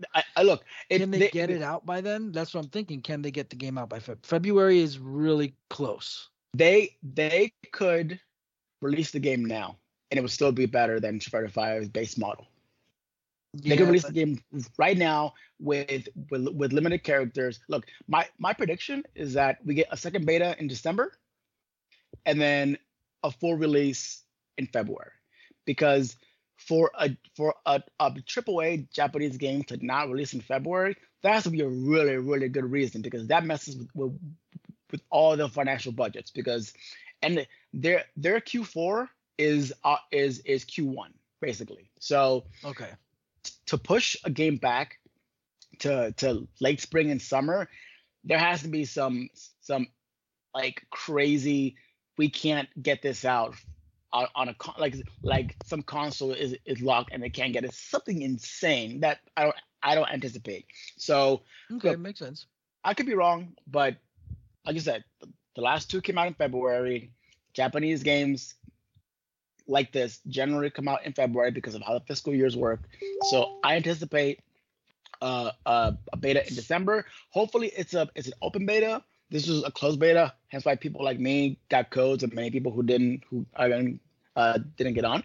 But I anticipate that this is a test, and I think the test went really well. The online worked. It wasn't the online is not as good in this beta as Strive and DNF Duel. The Access rollback, I think, is a little better. I did experience a good amount of lag playing some people, but 80% of the matches, no issues. I was playing people in Japan, no issues. But every now and then, some Wi-Fi warrior in his mom's basement was playing me. I fought my first Brazilian Ken, which, if you know anything about that, that's a notorious thing. And yep, it was laggy because that's unfortunately their infrastructure isn't great. So talking a little bit about, I want to talk about a little bit about the characters, but not even how they fight, but their interactions. So there was 6 characters in this beta, 4 characters that we've all seen before: Ken, Dio, Chun-Li, and Ryu. And then there's Jamie and Kimberly, which are brand new to the franchise, but they're related to somebody in the franchise. Jamie is the cousin of Yun and Yang, who were in Street Fighter 3 and 3 and 4 at the end there. Yeah. And then, as I mentioned earlier, Kimberly is part of the Bushin Ryu style, which is where Guy is from, Guy is the master, and then Zaku, who's the creator of the style, who was in 5, are from. So there's some really fun comparison videos out there where they put Guy, Zaku, and Kimberly's moves like side by side, and it's the same move, but they all have obviously a different twist, right? And I cannot express to you how much love they put into those new characters. It feels to me like developers took those new characters and like, these are our characters. We're making them ours and we're giving them love. For example, Jamie is he's a drunken fist breakdancer kind of fighter, right? Mhm. He even has a gorg that he drinks with Nakali Super Saiyan mode. Yeah. So here's your 4. So it's not alcohol, because alcohol would put it to a T rating, but it's a drink that gets him in a drunken state. They'll never say what the drink is because they can't. Yeah. But so Jamie has a theme. You know, every single character has a theme. You know, it plays when you're fighting with them, so on and so forth. Which again, at kind of like the stage thing, each person can have their own theme music or battleground music playing whatever they want. And it's and on their side, it's kind of like mods. Mods on PC, you only see on your side. So it's kind of like that. If you back taunt with Jamie at round start when he's fighting, he starts dancing and humming his own theme song. That's fun. Like if you with each, because every time he takes a swig of his Gorg, he goes up a drink level and he gets quote unquote more drunk. His taunts change, like they become more and more ridiculous the more drunk he is. So that's one thing. The way his moves work are different, obviously, because he's in a different. It's kind of like an install, but sometimes his hits will chain with the music in the background. Oh, that's nice. It's fun. So it'll happen rarely, because obviously setting it up isn't like, it's not gonna be every time, but sometimes when you're fighting Jamie and you just hear doon doon doon and it's going with the music of his theme song, again, things that they didn't have to do, but just shows the love. If you're playing as Kimberly against another Kimberly, and both of you land your level 3s, which makes the music in the fight change. If both of you do that, it's a new song with lyrics that starts playing. Nice.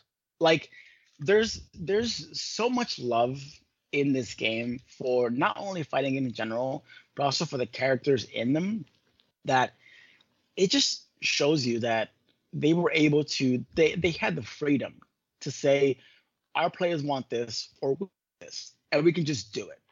But also the Japanese are very proud, and I think they learned their lesson from the mistake of Street Fighter V. They really, really fucked up. And even the way that I speak about Street Fighter V positively, a lot of people give me shit about it, because they should get shamed for what they gave us with 5. I still think 5 is fucking awesome, but it took them like over a year to really put it out. Like, and I'm not just complaining because they put Honda in the final, like the second to last fucking character pack. Like, it took them a long time to give us an actual game. And even when you still look at it, dude, it's a Darkness Falls or whatever. That story mode is trash. So bad. That story mode is so really bad. And sure, I really like all the arcade ladders, and they got Vengus to come and do all the art, and the art is incredible. But they're lucky that it's a really good core game. But then again, you have guys like me who are like, I love the game, I'll play it, but I still have a problem pick up and play with. I like to jump around the roster, and it's a little bit harder with 5 to just zoom around the roster, because you're like, fuck, I gotta figure this gimmick out. Like Ken, like it took me so long to like understand how to use Ken's little rush. But the fact that with 6, it looks like, what I'm really loving is with everybody's move list, it's shown and looks like they haven't taken anything away from anyone. They've just added more tools. So Ken has like 2 new special moves that are these cool kicks, but they didn't take anything away from him. Honda has a fucking run now. He has a sumo dash now, but they didn't take anything away from him. Sure, they changed Blanca up some, but they gave him all this new wacky shit. So I'm super stoked. There's been a recent trend in fighting games in the past few years, and it's including Street Fighter V, Guilty Gear Strive. A lot of these games, the developers, because look, we were talking about it, but the problem with fighting games is getting people to keep playing it after it comes out. And they believed that the way to do that was to make the games more simple. Add in auto combos, add in ways for someone who's casual to just pick up and play and not have to worry about FADCing or RCs in Guilty Gear and be able to play. And what that end up doing is it makes the characters boring, because they all end up having the same string. Everyone does crouching medium punch to target combo to special, and then they do that for 5 minutes. KOF 15, dude, unfortunately. KOF, I mean, definitely for advanced players, there's more, but and I don't know. I guess maybe I'll remove that kind of because they give you the option if you want to basically do like that kind of like hit confirm a jab into some sort of target combo, into a special, into a super. But then there are people who are doing wild shit. Like I thought like, oh, this is all KOF is now. It's just fucking hit confirm into target, into special. But no, then there's people out there doing shit I can't do. Like, so, but yeah, I know what you mean. How they are kind of making it to where everyone kind of plays similar. That's the problem I have with Dragon Ball. I think they did it with the Sure. old school Dragon Ball games and even Dragon Ball Fighters. I just feel like even though it's one of the best looking fighting games out there, period. Agreed. I feel like everyone feels kind of the same. Everyone does have the BNB the BNB air combo that ends in a special. Everyone kind of does have that. But most characters have like a thing that helps them get over that. So for the 6, they're shying away from making the game more simple as far as that round, but they're still making it accessible to everybody. Look, if you go to the command list, for every character, it even tells you when you should use a move. Oh, the light version of this move is good to start combos. Oh, the heavy version. Like if you go to the command list, it gives you tips. And again, this is just the beta. There was no combo trials. There wasn't no training. Like there was training mode, but there was no combo trials.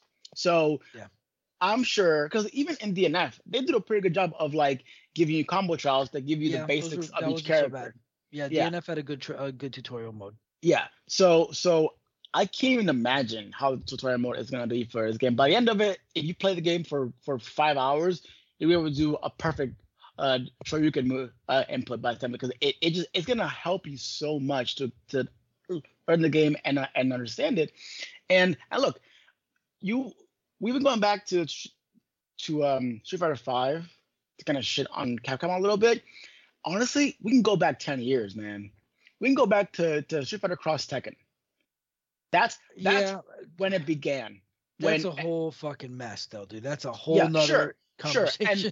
And we can gladly put that one aside. That was greed, and that was just the characters on disc, and that whole unethical decision to do that just showed you like you got the wrong people in charge right now. Yeah, and then we got Marvel vs. Capcom Infinite, which was DOA. That was Disney's fault.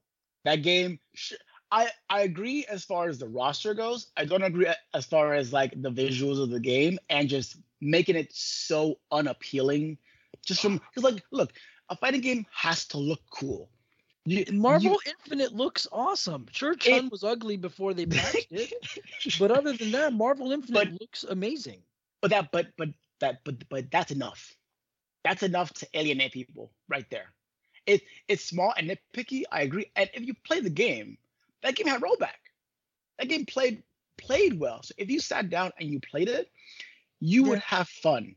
But Infinite's a good game. It just the presentation just fucked it up. And also Infinite does the same thing. They don't let you stream it. They don't let you stream the story mode. So if you try to I tried to play this, I was gonna replay it again to stream the story, and they blocked my screen. Look, a fighting game and Maximilian dude, who is my favorite fighting game content creator out there. Yeah, he's good. I like him. He correctly deduced what are the core things that every fighting game needs to have for it to be successful and have longevity currently. Number 1 is it has to look cool. Yeah. It has to have characters that you're like, wow, that is sick. DNF Duel has that, where every character looks sick. The animation is out of this world, right? It has to have that. It has to have a robust roster of characters that are a lot of them different. And this Street Fighter 6, we only got like Jamie being the funky one. From the roster leaks that I see, we're gonna get some funky characters, and that's great. Oh, for sure, yeah. So it has to look cool. It has to have a robust roster that people care about playing. MPCI didn't have that, and it has to have a functioning online rollback. And no one, we will not accept delay based anymore. Rollback or death. And it has to have enough content for casual players to go out there and say, I just want to play the story mode, mess around in arcade mode, like do the Mortal Kombat ladders, right? People live for that stuff, right? Yeah, dude, those are a lot of fun. And so if you have those key elements and you can at least nail them to an acceptable level, your fighting game will have longevity. And the problem with Capcom was they kept saying to themselves, "We are Capcom. This is Street Fighter. People are just gonna play the game. People are just like, you guys are probably very aware of how Japanese developers, think about their games. I mean, how long did it take Sakurai to accept Smash as like a competitive game? What, 10 years? He released Brawl as a screw you to the Melee community, literally. They made a game that was like, oh, you want competitive? No, I'm going to add tripping into the game that you can't turn off. So Japanese developers are very stubborn, but it feels like the bigwigs at Capcom finally allowed the developers that love fighting games to not only pour love into this game, but also give it. I assume they give them a blank check because the amount of resources and time it's expensive that they had to put into this game to get all the things that are working to work, it is unfathomable. Like this game, and again, all we've seen is the 0.2 build with 6 characters. Yeah. We're probably gonna have 18 characters. The league roster had 22. So 4 are DLC. Yeah. So I mean, there's still a hope for hidden, but the thing is, they'd be in the code, and because I'm trying to reel us in here, on this before we end on the Street Fighter. Definitely, they're DLC, I would imagine, because people have already broken the code, and I don't want to look into it. So if you know a bunch, don't tell me because I don't want to know more. But they've already data mined all of the voice lines out from the game, so we already know everybody's move lists. They did so what they did is that, and again, and look, the fact that this beta was available on PC blew my mind. I think because on purpose. Because they don't care anymore because the lines, because now we know that the little girl is a direct T-Hawk character with all of his moves. Exactly. We know what Manon does. We know what JP does. But I didn't hear what Manon or JP do. I don't want to know what they do because they look fucking awesome. And I do not want to know. I haven't even, the Manon character, she looks so cool. I haven't even really looked at her art too much, like her little portrait, because I'm like, that looks too dope. I don't want to look at that. Like, I want to wait till it comes out because she looks super awesome. And JP, whatever, we'll see who that is. Is it fucking G? I don't know. It's not. It's part of the QG line of dude. Of characters. So it's like the last thing that I want to say about especially that is, and this is going to reinforce the part of Capcom 8 doesn't care anymore as far as like getting shit leaked. It's fine, but also they want the players to have the game. Is that most fighting game developers never do a beta on PC because of that. Because you go into the files and you're gonna data mine it and you're gonna leak the roster, like, and it's gonna go on Twitter the next day. And if we know one thing about game developers, they don't like it when their stuff gets leaked because it messes up months of marketing material, and the people behind it don't get to show it when they want to show it. Sometimes it's unfair. But the fact that they were like, hey, you guys are, and I think Capcom leaked that initial roster. I think it was Capcom that actually put it out there because they want to generate as much hype for this game as possible. And I've never seen a fighting game have this much hype. SF5 didn't have this much hype because people were like, okay, fine. I mean, I like 4 better, but whatever. Street Fighter 6 has the most hype of every fighting game, and somehow, the game is going to deliver on that hype. This game is going to overpromise and overdeliver with all the features and things that it's gonna have. I'm really excited. If you Fuck yeah, have dude. even an inkling to play fighting games, like if you like that's cool, check it out because I think it's gonna be really hard for someone who doesn't want to play online to pick up the game and not enjoy it for a long time because they are committed to making sure that this game has longevity and that people absolutely love it. And I love it. I can't wait. Fuck yeah, man. Hell yeah, dude. Thanks for coming on and talking about fighting games. I never talk about fighting games to anybody. What do you play on? You're on PC, console? I'm on both. It depends on the game. So on DNF I was on PC. For Street Fighter 6, I will be on PlayStation primarily because most of our friends play on PlayStation, so it's just easier. Though there is crossplay, it's just easier. So I'm probably gonna get it on PlayStation. So at this point, in fighting game communities, PC and console are more split. What do you play What do you play Street Fighter 5 on? I play it on PS4. 4 or Okay. 5, yeah. So- PlayStation, yeah. So send me a friend request. I'm Jester954. Will do. And one of these days this week, if you're down, we'll jump on stream and we'll get some matches. We'll see how your how our play styles differ. We'll see if I can Ochio you. I'll see if I can get you some 100 hand slaps in here and see All if right. matches in there. Good. I'll go back and practice my Zekko a little bit because I haven't played that guy No, in you don't a year. have to practice. It's okay.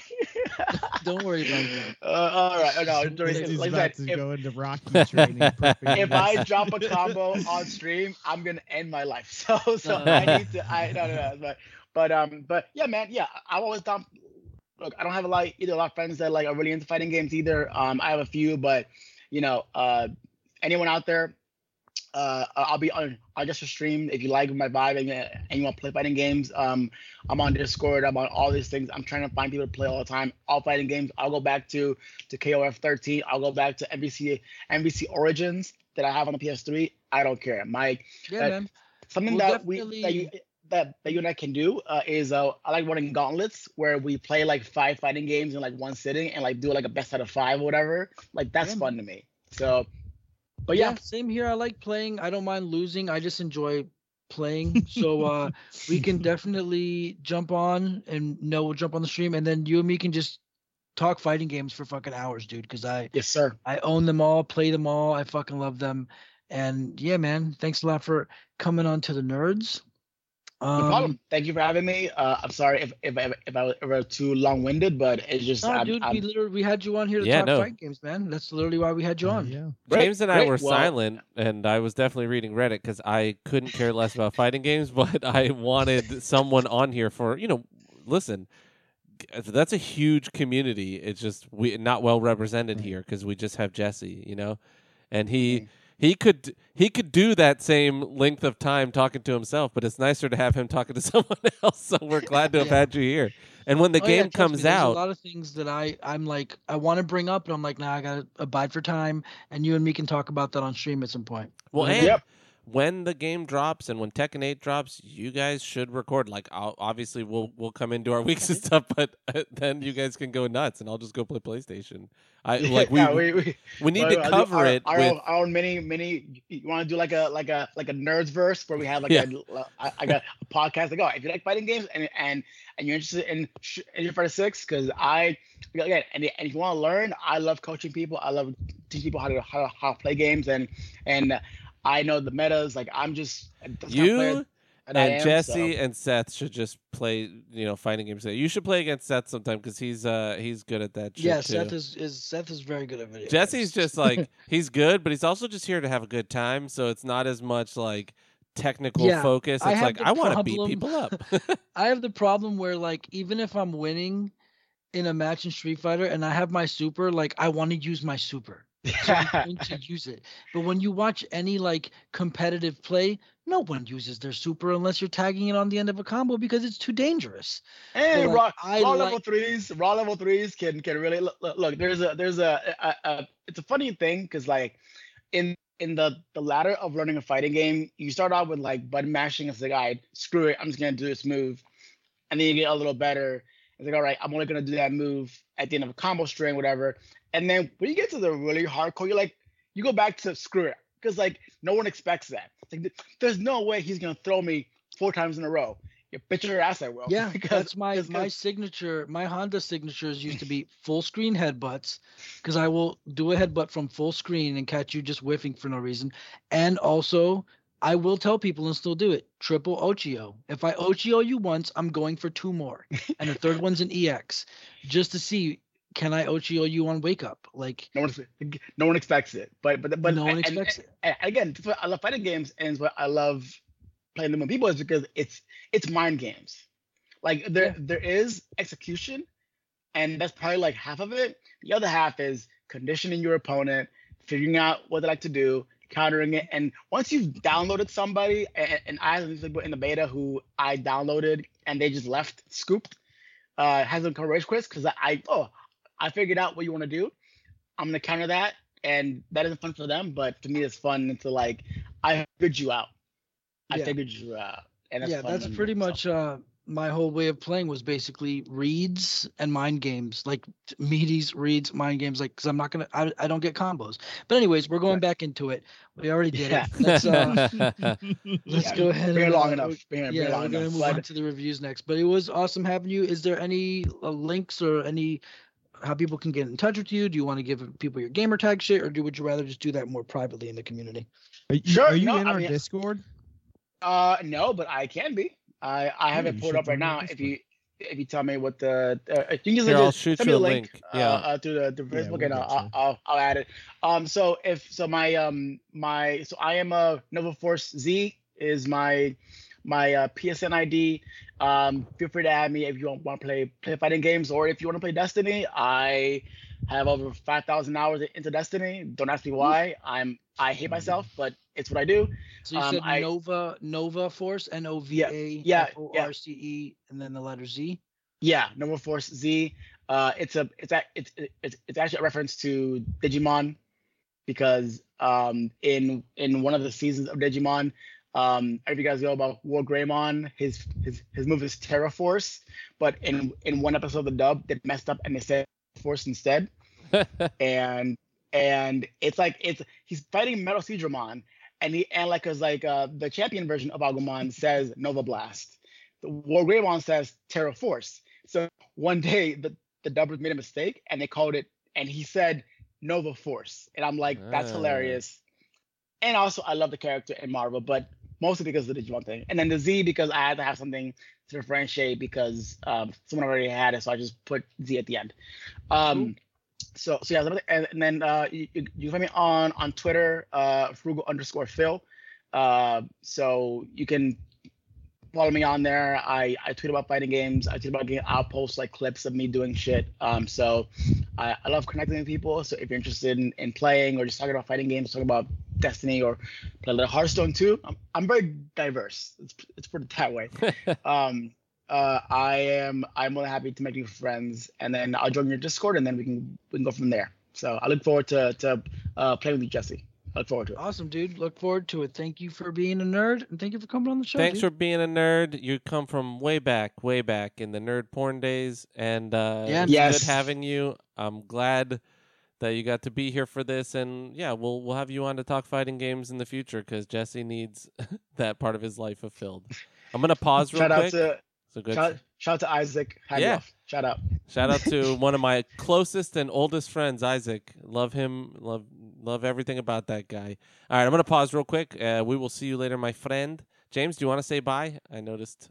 I don't want to Yeah, talk man. over you again. Thanks for being on and talking fighting games with Jesse, because like Aaron said, we fall short on that end. But hey, I did stay and watch the shit with you, Jesse. So Yeah, I committed. James man. watched Evo with me. He watched the whole thing. like real late too. Yeah, he was up late. Yeah. But yeah, man, thanks for coming on. I appreciate it. No problem. Thank you guys, and I'm sending you the link here. I Yeah, sent yeah. it. We'll, I I'll sent see it. you in the Discord. Perfect. All right. Perfect. Yeah, I'm always happy to join and talk about video games and Marvel and Game of Thrones. I'm very nerdy, so Hell yeah. thanks, guys. Appreciate All it. Fuck yeah, See you dude, later, no buddy. problem. Bye. Later. Later. Bye. Just kidding. We are back. Hey, we're back. I always fuck up So, when you pause. Yay. When you pause, I always hit record again, and it doesn't go, and then I'm like, "What did I do?" But you just have to unpause. Yeah. So that was fun. Talked about some fighting games. Yeah. So look for that and look for the stream. I'm gonna play with some Street Fighter with him probably the next coming couple days. Get my fucking ass kicked. Get my rank demoted. And let No, me you don't say, lose rank for. if there's Right. like a genre or something that we don't cover, or only one or two of us, one of us likes, and you feel like you could bring that level of knowledge and that much passion, hit us up. We're always looking Hell for yeah. people to talk we're to. always for guests. And I'm always looking for times I can hit record and then just read Reddit for a super long time. Like, I said that, and I'm not even upset about it. I was just reading about video games and stuff on there. Like, I found a new video game. There's a spiritual successor to Breath of Fire coming out. It's called Tears of Magic. Looks Yeah. awesome. It's on Very cool. Steam. Yeah, it's coming to Steam. It looks great. So, Fuck yeah. um, But let's go ahead and work into some. You want to get into the news? Yeah. Crank the news out before we do Oh, our and reviews. Just so everyone knows, the only reason he's not doing the reviews is he just didn't watch the video. He didn't watch the movie. Oh, yeah. And yeah, I didn't want anybody to think we're like cutting him out because of any kind of reason. Yeah, we talked about it beforehand, and we had, when he got the beta, we were, he commented on our post about Jesse's post about hoping to get in, that he got it, and so he offered to come on to talk about it, and we didn't really tell him what the plan was in terms of the episode, because we didn't really know. We didn't know we were all going to watch Werewolf by Night and Hellraiser, but we did. So we'll get into those. If you're still here, you know the drill. So we're going to do the news. We'll knock it out. There's only a couple of stories worth talking about. Yeah. First one, it says PlayStation Stars is out. Did you try it? Yeah, so just real quick, PlayStation Stars, dude, it's not a big deal. It's just an extension of the PlayStation app. Basically, they give you little things that you can do. Like, one is they gave they did like a history of the Hadoken, and then it's like a list of 5 fighting games, and it's like log into one of the fighting games, play online at least once, and boom, you hit their criteria, and they give you like a little collectible statue, whatever. And then also like you can get points by like if you purchased like certain games. It's not a big deal. It's fucking free. It's basically like continue doing what you were doing before anyways, and you'll amass some free points, and maybe in the future you'll look and be like, oh look, I can buy a game or a DLC or something, or look at my cool little collectibles. So it's not really, I think the people that are complaining about it are expecting too much out of this thing that you opt into for free, that Right. you kind of do in the background. It's not like an extension of PlayStation Plus or anything. It's a loyalty system. So it's just something that's built into something you're already using. Like people are like, look how much money it's going to cost to get a free game. It's like, it's not about like all this free shit. Like you're already getting subscription services with hundreds of games for dollars a month. And so I think expecting way too much out of PlayStation Stars in the first point was a mistake. I think it's okay. It's whatever. I was hoping it would be cooler and I would be more excited about it, but it's kind of just like an afterthought now. It's like, whatever. Big whoop. We'll see what they do I with tend it. to forget about the Yeah. Xbox One and almost never use any points ever because Yeah. I don't think to use it. And when you're already paying for like, you set up like Ultimate to be, just coming out automatic or whatever, like my Game Pass or Gold or whatever the hell it's called. Like, I just don't think about it, and I don't look like you saying it was the first time I've thought about it in years. Yeah. So yeah, it'll be something a lot of people won't even probably notice. But I'm sure you'll be here to remind everybody to check out their points. Yeah. Fuck yeah, dude. This will remind me. Fuck yeah, dude. Sick. Fuck yeah. All right. Sick. So there's a Cyberpunk sequel in the works, as well as 5 new Witcher games. Okay, do not. No, y'all quit. No, it's a big deal. This I is mean, awesome news. it's pretty CD cool. Projekt Red dropped a big thing about to like their investors or whatever, like what their future stuff coming up is, and we only got like code names for everything. But yes, along with the like upcoming one Witcher game we knew about, there's actually a new Cyberpunk game, and there's going to be a trilogy of Witcher games, and then there's supposed to be another Witcher game that's not part of that trilogy but in the universe, and then the other one's going to be like a multiplayer co-op with story modes, like single player stuff, but is open for co-op Witcher game coming. And then there's also another property that they haven't announced anything about because Yeah, it's just a new Hadar or project. something like that. Yeah. Like they basically just announced that they have another IP they're also kind of working on. Which I think is cool. I mean, sure, they're telling us they're basically letting us know what they're doing. I would imagine this is the next 10 to 15 years of what they're doing. Yeah, jeez. It's a lot. It's a lot of games. So, but we'll see. You know, they made a big mistake with Cyberpunk, so telling us shit like this in advance. Yeah. Have they may not be the redeemed best idea. themselves with it though? Hell don't no. I don't know because I mean, the Cyberpunk flub was a real bad one because yeah, sure, Cyberpunk is good now, but like it's just what should have been It's before. still not good because there's still a bunch of bugs, and my friend just tried to play it and it deleted his save. Fuck yeah, dude. Yeah. Well, It's sick. I've been playing it again, and I have not had those issues. And I mean, I updated. I made sure it was all up to date and everything. I had to reinstall it, in fact, so it's like fully the newest updates. And yeah, it had. I played for an hour and I had audio bugs. I had T-posing. I had my weapons disappear in my hands. And Really? it's still just a soulless game. Like it literally. I mean, and this could just be me. But I just don't care about whatever the fuck is going on. The story is like nonsense to me. I don't care about V. I don't care about anything going on, and the world is still just a bunch of the same people walking around doing whatever in the city. But I can see how you feel that way. Like you don't care about V. Like I guess I can see. I think it's you know I had fun with it, but it's definitely not like a great game, but I had fun. I did have fun with it, but I don't think they've redeemed their huge mistake. So for them to be like 3 Witcher games and a Cyberpunk add-on and a Cyberpunk new game, I think they're trying to ride the good vibes they're getting from people from like recently. Everyone's really high on Cyberpunk right now because of Edge Runners. Which once again, you guys like anime. I really recommend you guys try it. It's very good.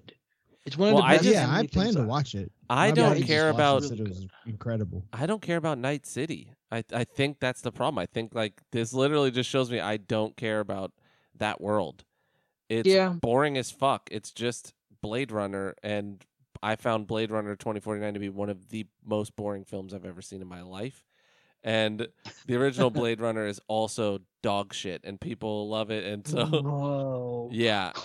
Oh my god. Yeah, I'm that Marcos guy. is spinning in his grave, dude. And I just feel like, I don't know, especially with Cyberpunk, I just feel like something is missing for me. Yeah, it is a little soulless. I feel you. But I still liked it. I'm gonna play it again too. I'm hyped for more Witcher for sure. Hopefully, you know. Right. Yeah. I think one key thing to keep in mind with the Witcher stuff is I think the trilogy may actually be the game series. The other two, I don't believe, like their Gwent game on Steam has actually done really well. And I wouldn't be surprised if there's another like universe type game like that comes out, because that's still considered a Witcher game, even though it's just Gwent. Yeah, you know? yeah. So I wouldn't be surprised if it's that or something mobile-ish like that.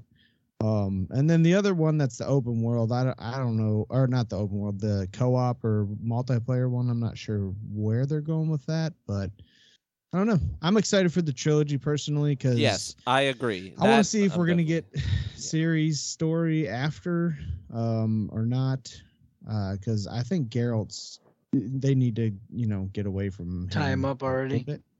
Well, with the series going, if you like, I understand people are gonna want him more just because they've been watching the show now, maybe, but like even if you just play Witcher 3, you have enough there to get a Geralt full, and you'll play a Ciri for a minute in that game, and it's freaking awesome, and you'll want her game. So, okay, cool. Okay, and then we got some Spawn updates for the new movie. Todd McFarlane made Microsoft Paint things over and over again and kept being like new news, and then it was like, yeah, we got writers. And Yeah, so Spawn's still happening with Jamie Foxx. I don't know that it's gonna be anything anyone cares about. Like Spawn, the original movie, the only reason I even liked it as a kid was the fucking soundtrack was dope as fuck. Like it had Korn and Nine Inch Nails and fucking Marilyn Manson on it. It had everything, you know? Yeah, we'll see. Like, we'll see. I think that it's gonna be like cool and like, well, I'll see it, you know, whatever. But I'm not sure if it's going to be like the superhero phenomenon movie that he's hoping. It's like it's not gonna be a Marvel movie, dog.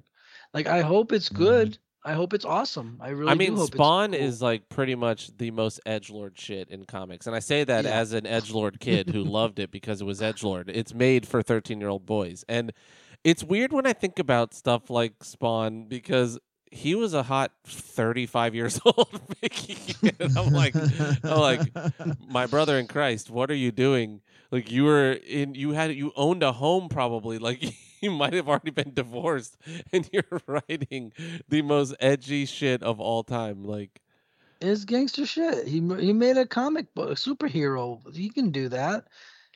He made a superhero I would have come up with in middle school, is what I'm saying. Like it's not.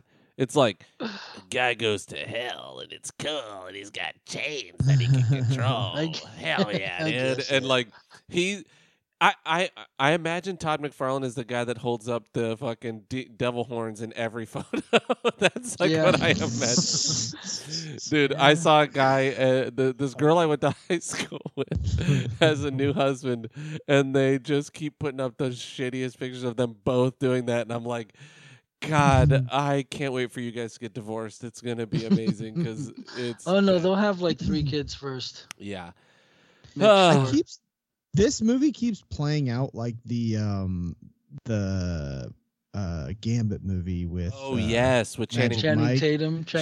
We keep like getting news that it's gonna happen, and I just expect it to play out the same way and kind of fizzle out and die. I honestly we'll hear it's never gonna happen. I honestly had hopes for Channing Tatum Gambit because Gambit's a cool character and Channing Tatum's like a really charismatic guy. Like he's a bit of a when you first see him, you're like, God, he's too handsome. He's never going to be he's going to be uninteresting. And then you realize, like, he's actually pretty funny. He's a good comedic actor. He's, like, great at, like, self-deprecation, you know, and whatever. Not that that's something that you need as Gambit, because Gambit's very smarmy and cocksure. But I think he could play a good Gambit. That's all. Cock. Need for Speed Unbound is coming, and it looks like an anime game. It looks like fucking I'm stoked. It's okay, so I'm stoked, and I love Need for Speed games. I do like them a lot. Catch me on stream. I'm going to be playing Need for Speed 2015. It's the one with the really bad live action stuff. So this new one looks kind of cel shaded and almost anime style. I am happy that it's got like the story stuff. I do like the corny, cheesy story shit. The only thing I'm a little bit bummed about is I'm in the minority here. Most people loved Need for Speed Underground, but I'm not really into the whole like kind of like tuner racer culture. So like I don't really think those kind of cars are cool. Like tuners, I guess is what you call them. So I'm like the Fast and Furious Tokyo Drift. Like I'm not into like that style of car shit. I kind of more like just straight up dope ass fast Need for Speed cars. So I'm a little bit worried that the story is going to be a little too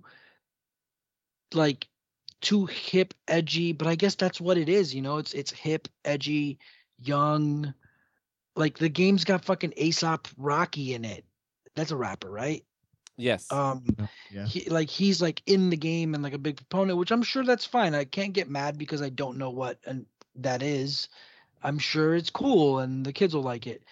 I think it looks all right. I'm a little nervous that this is going to be a big Need for Speed game, and it's the last. It takes a while. Hopefully this starts a new chain of Need for Speed games, and we get one every year or two or three. Because the really great thing about this is it is by Criterion. Criterion is the company that made Hot Pursuit 2. They also made the Burnout series. So they went ahead and acquired them back to make this game. Trying to think of the name of the company who made the other recent ones, which I liked, but did have a weird lacking thing in it. So, but it's cool. It's got a good company making it with really great games on their belt, and it does look cool and edgy. And we have a lot of realism Need for Speed games to play. Like I just booted up Need for Speed 2015 before this, and that game still looks freaking awesome. So that's the good thing about car games is they look good for a long time. So, we'll see. I'm cool with the anime style and the cell shading. My problem is while you're playing, it looks like that too, and I like the realism. But either way, I will be there day one deluxe edition. Let's go. And also, they just showed us like a week ago this Unbound shit, and it comes out December 2nd. So more of this, please. More of announcing a game, and it's just a few months away. None of this. We're gonna make 3 sequels in Cyberpunk. No, I'm just fucking with you. That's cool. I'm happy that CD Projekt is telling us that. Hopefully they stick to it and do it good. But I do like the fact that they just told us this, and they're like, by the way, it'll be out in December. Yeah, my fear with CD Projekt Red is like that's a lot for them. They're really a one game at a time company, but I doubt they're just saying like they're making these games. It's not. Oh, they also have they've got like a studio in the US now. And they were talking about how they're like, we can finally start dipping into the United States pool of game developers. So basically they're over here. They have a studio here now, and they're looking out for more help. So they're going to have more teams working on all this shit at the same time. It's not just going to be the same people who are on Cyberpunk, because a lot of those people are fired. So yeah, so they are expanding their reach, which is good. Okay. So Sony has said PS5 exclusives will take at least a year before launching on PC. So stop calling them exclusives. That's the Well, they mean that their big first party titles that are usually trapped on the PlayStation, looks like what they're aiming to do now is for at least most of them. They're not saying all of them. It looks like you can expect the first year them to be locked as a console exclusive, but they'll start kind of sharing their games more. They've given Horizon out. They've given God of War out. So, hey, dipshits, where's Bloodborne? Yeah, please, man. I think they have to be doing. From has to have some huge plan for Bloodborne, because they haven't done a patch to bring it up to snuff. They're not remaking it. They're not remastering it. They have to have some big thing planned for Bloodborne, dude. I do not understand how Bloodborne is still vanilla Bloodborne. Makes no sense. I don't know, man. All right. And then the last one is Wild Heart. Oh yeah, go ahead. I was just saying, then we've got a trailer for Wild Hearts, which is like a new Monster Hunter, monster hunting game, co-op Monster Hunter style game, but with I like more toned down designs for the monsters. It's not as like, I don't know. I was calling it anime. It's a giant boar. No. What I mean is the armor and shit. Yeah, it's not like Pokemon looking shit. Yeah, so like basically Monster Hunter's huge and people really want it, but Monster Hunter I believe is exclusive to PlayStation. So no, I think it's on PC. Heart, I don't. And there's Switch Monster Hunter on game. PC. Well, yeah, there's definitely Monster Hunter Rise on the Switch for sure. Okay, PC. Monster Hunter Rise is on PC, and so is Monster Hunter World. So the previous ones were all definitely Nintendo, well, and then there were some Monster Sony. Hunter 1 is a PlayStation 2 game. Yeah. And then they jumped to the Wii for Monster Hunter 2 and Try, or 2 might have been mobile. I forgot. Try was on DS, Wii. 3DS or whatever, and Wii. Yeah, I know that, and I know for a while before Monster Hunter World, Monster Hunter was a real big mobile thing. Anyways, fuck Monster Hunter. This Wild Hearts game is basically it's fucking Monster Hunter, but a little more realistic, even though it's still fantasy as fuck. But I just put it on there because I was like, oh, cool, that looks fine, like a little Monster Hunter thing. But apparently, it's like getting all this crazy attention. People are super excited, and it looks like it's going to be, it looks like it's going to have a decent launch. We'll see. I'm not sure. I'm not going to be there day one. I just don't play games online. This looks cool, but I just don't play online with people. So we'll see what that's like. And the last bit of news is just be careful, man, because apparently the big spoiler for Gotham Knights is out, and people are Shit. so be careful. I don't know what it is. I don't want to see it. But I'm telling you, dog. Damn it, I now bet you tempted it's Batman's in the game. I'm telling you. I think that. Well, I read another article that said this has nothing to do with those games. Well, here's what it is. It's the art book, the official developed like an art book for the game fucking leaked before the game came out. And it's like, hey, assholes, you can't leak like a cool art book for this game before it comes out because you have all the boss designs. So like that's how this leaked out is developmental art came out, and like whoever's putting out an art book for this game like leaked it already. I think it's Batman's in the game. I don't know. Maybe it's Joker. Maybe it's Batman who I watched some gameplay, and it's actually pretty good looking in terms of graphics. But everybody's just teleporting everywhere, and when Yeah, Robin I moves, see. when he dodges, it's all like 540 spins over. I'm like, why? Yeah. Why wouldn't he just like just like dodge to the side? Like, why is he doing like every time? Like, Speaking of Robin a little bit, they did drop a little bit of teasers and stuff for Titan season 4 coming out soon. Yeah. So and I'm excited for that. Doom Patrol season 4 as well, or 5 or whatever, another new season of that. Might be 3 or 4 on that. Yeah. Yeah. Because it started after. It was like after season 2 of Titans. So. Yeah, they just dropped trailers for both. I never watched Titans, because I just don't fuck with after the Arrowverse stuff. Like after I started Arrow, I just was like, I can't anymore. It's too crazy for me. Yeah. You never did Flash? No. I had a friend who swore by Flash. He said it was one of the best superhero shows ever. I've heard it's very good. Yeah, I've heard it's pretty good. But yeah. And then you got that. Okay. So then let's talk. That's it. Let's do Werewolf by Night. I think that one will be a quicker one. Yeah. Let's go around the horn and rate it. Well, so this was a special event, or is a Disney Plus special event, and Marvel. Marvel Presents. It's a 1 hour singular thing that exists like in its own bubble. I don't think it necessarily needs to be connected to anything else, and I hope they don't. Honestly, if they did more of it, right? If they just did a couple every year, they did like a new Halloween special with these characters. Oh, for sure. Every Halloween, give us a new monster. Yeah, that'd be cool. And Gail was it Gail Bernal Garcia? He's amazing. The guy, yeah, he was very good. Yeah, you know what he was from? Way back in the day, he was in that Michel Gondry film. The one where he's like making all the shit out of paper mache. Oh my god. Oh, I'll find it. But yeah, so this is just like it's a cool little like classic horror movie, which is very interesting. I did not expect it to be what it is, but let's go ahead and rate it. I'm gonna go last because I'm typing. I'm out of a 10. I would give it. Oh God, here we go with the thing. For what it is, I'll give it an 8. That's what I basically fucking rate everything. I would say it's like a 7.5. The film is called The Science of Sleep, by the way, which I watched on a date a long time ago, and I didn't really understand it, but I enjoyed it. Michel Gondry's work is all like that. Sorry. I didn't think it was bad. I'll say like a 7.5. I thought it was good. James, your thoughts?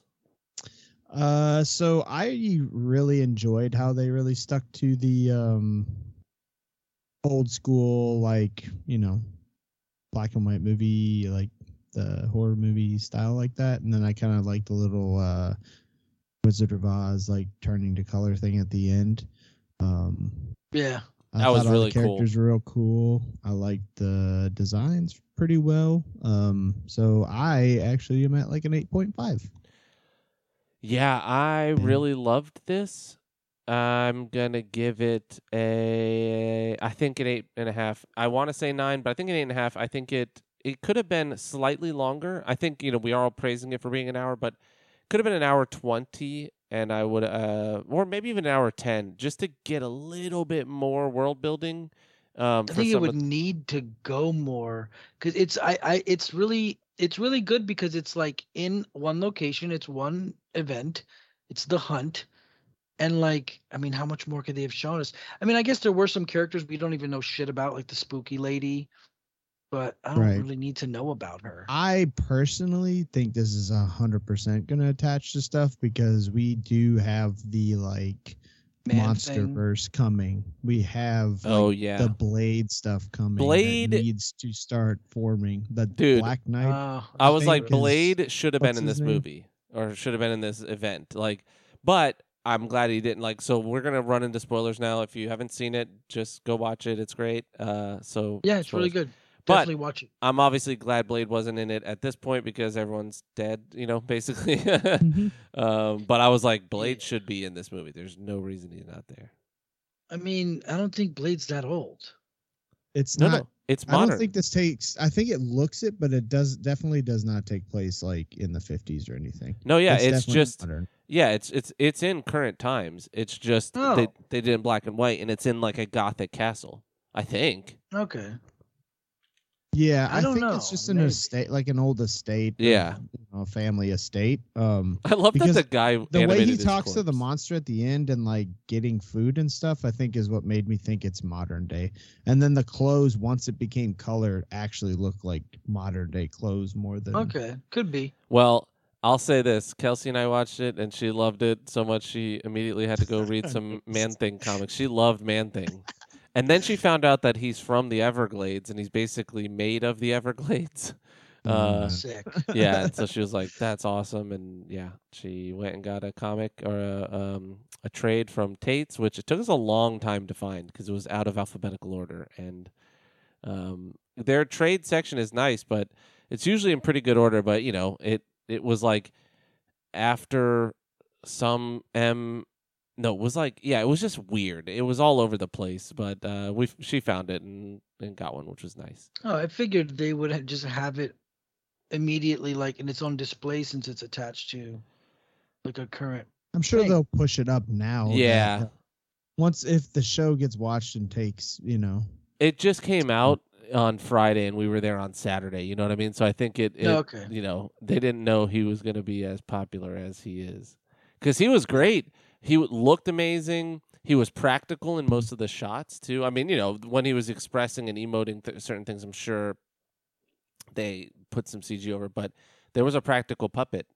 I didn't know that. I yeah. It was all CG. I thought it was CG for sure. No, there's a set photo. It's like an 8-foot tall thing. It's pretty cool. Fuck yeah, that's awesome. Yeah. And I mean, I don't know how much to say. I thought it was fucking awesome. Yeah, I agree. I thought everybody did a good job. It was like campy enough and spooky enough. It's a good Halloween thing. It's very bloody, which was cool. Fuck yeah, dude. And I think they benefited from it being in black and white. They could get away with the blood because it's not red. That's like the whole thing, Yeah, I think I read something about like the director or whatever being like getting asked why it was so gory, and he's like, because they told me, or they never said I couldn't make it gory, so yeah. I did. Yeah, like they didn't stop me, so I left it that way, which I think is a good sign for Deadpool, hopefully, because we need to start seeing some of this stuff coming. Like they need to start easing everybody into like a little more aggressive stuff. So I really enjoyed the fact that the transformation was done off screen and we saw just like a cool animated, very like cartoonish shadow. I liked that. It reminded me of like a comic book. It's like the old movies. Yeah. Yeah, that was a good shot when she's like reeling back in horror in the cage and he's transforming and you see the shadow of her. That was a pretty good shot. I had to Yeah. look. I was like, yeah, it's okay. That's pretty good. I'll give it to him. It Um, was good. I liked it. I mean, I don't know. Yeah, I guess. I mean, I think I liked it as much as y'all did. I just think, I don't know. I don't know if I can give it like. I feel like I keep giving everything like an 8. yeah. Because like anything that I enjoy is obviously better than a 6 and better than a 7. But I mean, I don't know. Will I ever watch it again? No, I'll never watch it again. So Yeah, I mean, I really liked it. And I gave, and I say this all the time, I gave Hereditary a 10 out of 10, and I probably will never watch it again. I mean, I might in years to come, but yeah, I need to see the Flower Girl movie, Midsommar. oh man, yeah. Oh my haven't seen that. gosh. I will never go to Sweden after watching this shit. Yeah, it's an Sick. interesting movie. I love that too in a different way. It's definitely less scary. Oh, Overtly. right. It's just like Yeah. creepy and shocky. And Yeah, it's horrifying in its own way. It's just less overtly like spooky scary. It's like this is just wild stuff, Yeah. right. And then speaking of spooky scary, we watched Hellraiser, the 2022 sequel / reimagining / whatever. Yeah. On Hulu. I believe there was a small theatrical run of this, or I don't Oh, know. If really? I don't know if they're going to. But I saw something about potentially it running in theaters, and I would love to have seen it in theaters. I thought it looked. I thought it was really. I thought it looked good visually. I liked the Yeah, it color looked good. grading. Yeah, Like I thought that it was sharp and clear and good looking, and God, I liked the girl was really great. I thought she was great. yeah. Oh, yeah. You really liked the main character. Yeah, I liked actually, the main girl. she's like a very unlikable character, but that kind of fits into the Hellraiser universe. That's kind of like everyone's a bit unlikable. I mean, Kirsty Cotton or whatever was, kind of pure of heart and whatever, and she just had a rough life, but like everyone around her is kind of shitty. And this girl's a recovering drug addict, so Yeah. it was interesting to watch someone deal with that, inside of these horrific situations. And the final choice was definitely Liminal. lament. Was definitely intense. But let's rate it, and then we can talk and get into spoilers. I will give it. I'll give it a 7.5. I mean, look, man, 7.5 or 8 because look, it was good, but there's great shit out there. I mean, you know what? I'll give it an 8. And actually for like new movies on Hulu for what it is, I'll give it like an 8.25. I think it was really good. I think it could have been a lot worse than what it was, and I think it was pretty cool for what we got. 8.25. I will give it a 7.5 out of 10. Okay. Nice. Jimmy, did you see it?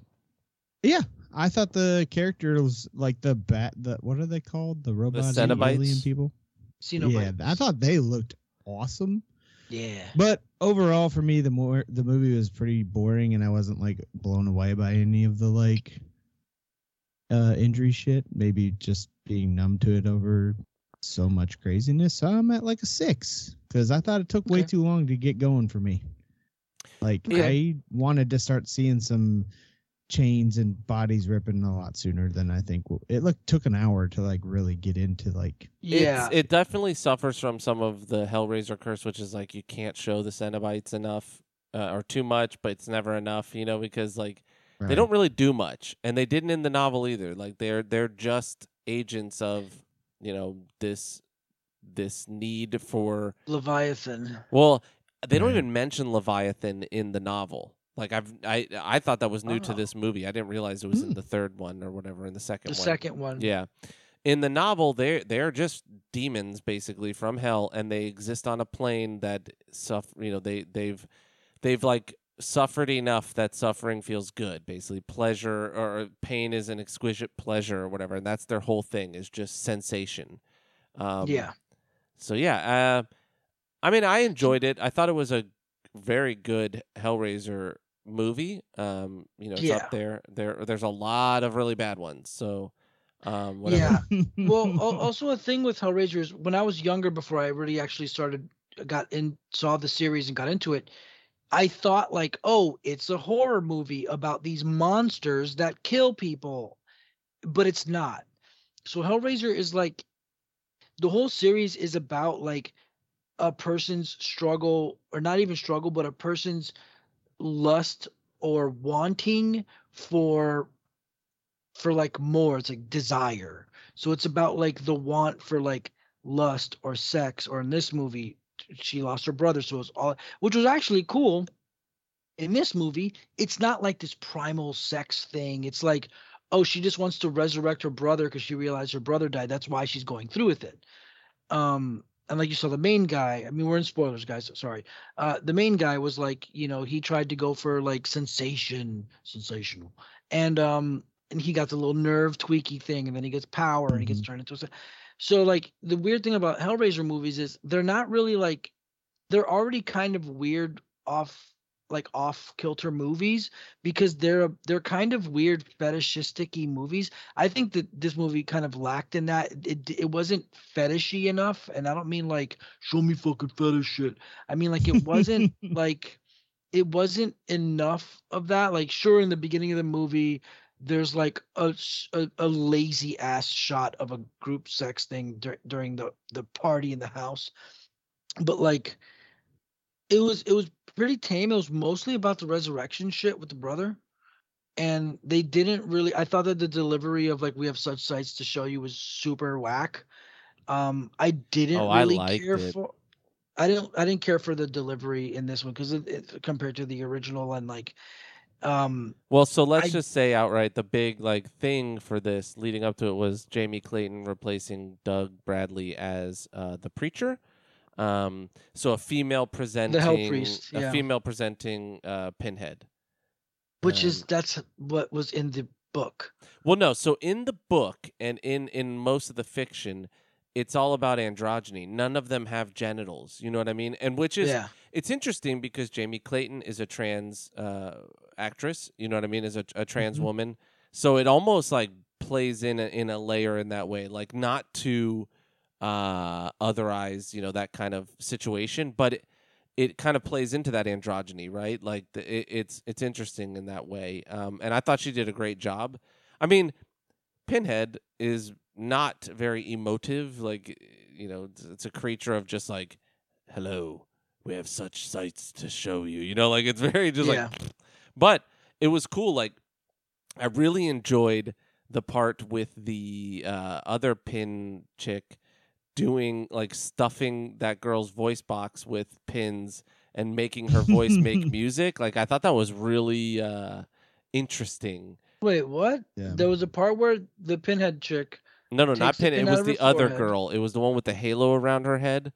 She got their roommate friend, the brown-haired girl, when they like they got her. She had like diamond-headed looking pins in her face. Yes. She pulled like they're like blue, shiny looking. Was I not paying attention? I thought that so there was more than one Pinhead. No. So they all had like different pins and sticking things. Like she just had pins next to her eyes. Yeah, and she put the pin through the Asian girl's throat. Yes, but she was making that girl's throat like sing and be an instrument almost. Yeah, that's what I was saying. I thought that was really cool. Yeah. I must have just not really caught that. I gotta watch that part again, because I just thinking back, I always thought it was just the Pinhead, the Hell Priest. Yeah, I mean, I thought it was good. I think it did a really good job of kind of telling the story of Hellraiser, or like at least telling the idea of the Pandora's box, and like giving a like the movie's got a concise flow and idea, and with a lot of the other ones you just don't know what's going on. Yeah, this was very direct. It was very direct. You knew what it was. Okay, there's this There's a weird puzzle box. Okay, obviously it's got some weird thing. The girl gets it. It's very easy to follow. And a lot of the other ones, you like, In you the kind other of don't know what you're ones, watching. are there different configurations of Le Marchand's box, or however you say that? I don't know. I don't know. I think that's new. Yeah, and they I definitely think that is didn't. new. They definitely did not stab you or anything like that. That I thought was pretty cool. Like it's to mark someone as a Yeah. So like, I think that was one of the things that bugged me too. Was like that most of those incidents with the boxes were like accidents. Yeah. Or like, I don't know. It felt like 3 out of the 5 or something were like accidental, like, oh, I don't want to do this anymore. And then somebody else accidentally gets stabbed and the progression continues. Well, and, you know, the most horrific thing for me was that ending was like her having to say, "I don't want your gift because I know that it's a trap." Like there's no bringing my brother back, but Right. like she also now knows that hell exists, or some form of afterlife life exists, and he's just gonna suffer for eternity, Yeah. which is wild. Like, Yeah, that's true. She's got to realize that her brother is fucked. and that moment where the preacher says, you have chosen the lament configuration, and then they just disappear. It basically said like, yeah, you're gonna you think you're getting out of this, but you're gonna suffer either way. Like you will Yeah. suffer with the Right. knowledge of the people you've sacrificed and the pain you've caused. Pretty Like- much. Like, yeah, sure, you're not going to be like, yeah, you won't get turned into a monster and you won't suffer, but yeah, basically you have to live with this. Like all these, and if anything, all of this for nothing. You chose nothing. Look at this giant god coming from the sky, and everybody died for no reason just because you made Yeah. a mistake. My blunder. Whoops. My penis. But like, it does suck. But I mean, fuck you, dude. I don't want your Wishmaster ass shit. I always hated that Wishmaster shit where it's like, oh, I want $1 million, and they're like, okay, and then they like kill your mom and you get $1 million like life insurance policy. It's like, hey man, I didn't want to do that. yeah. Like, you know what I mean? Like, what the Yeah. fuck, dude? It's like you want to be Um, like, bitch, you know what I meant. Yeah, dude. I just Yeah. wanted to win the lottery, and it's like, ugh. But like, yeah, man, that's kind of what, but that's the whole thing with like the desire for more and the desire for lust is like it's insidious, basically. Like you think you know what you want, and it's gonna end up biting you in the ass.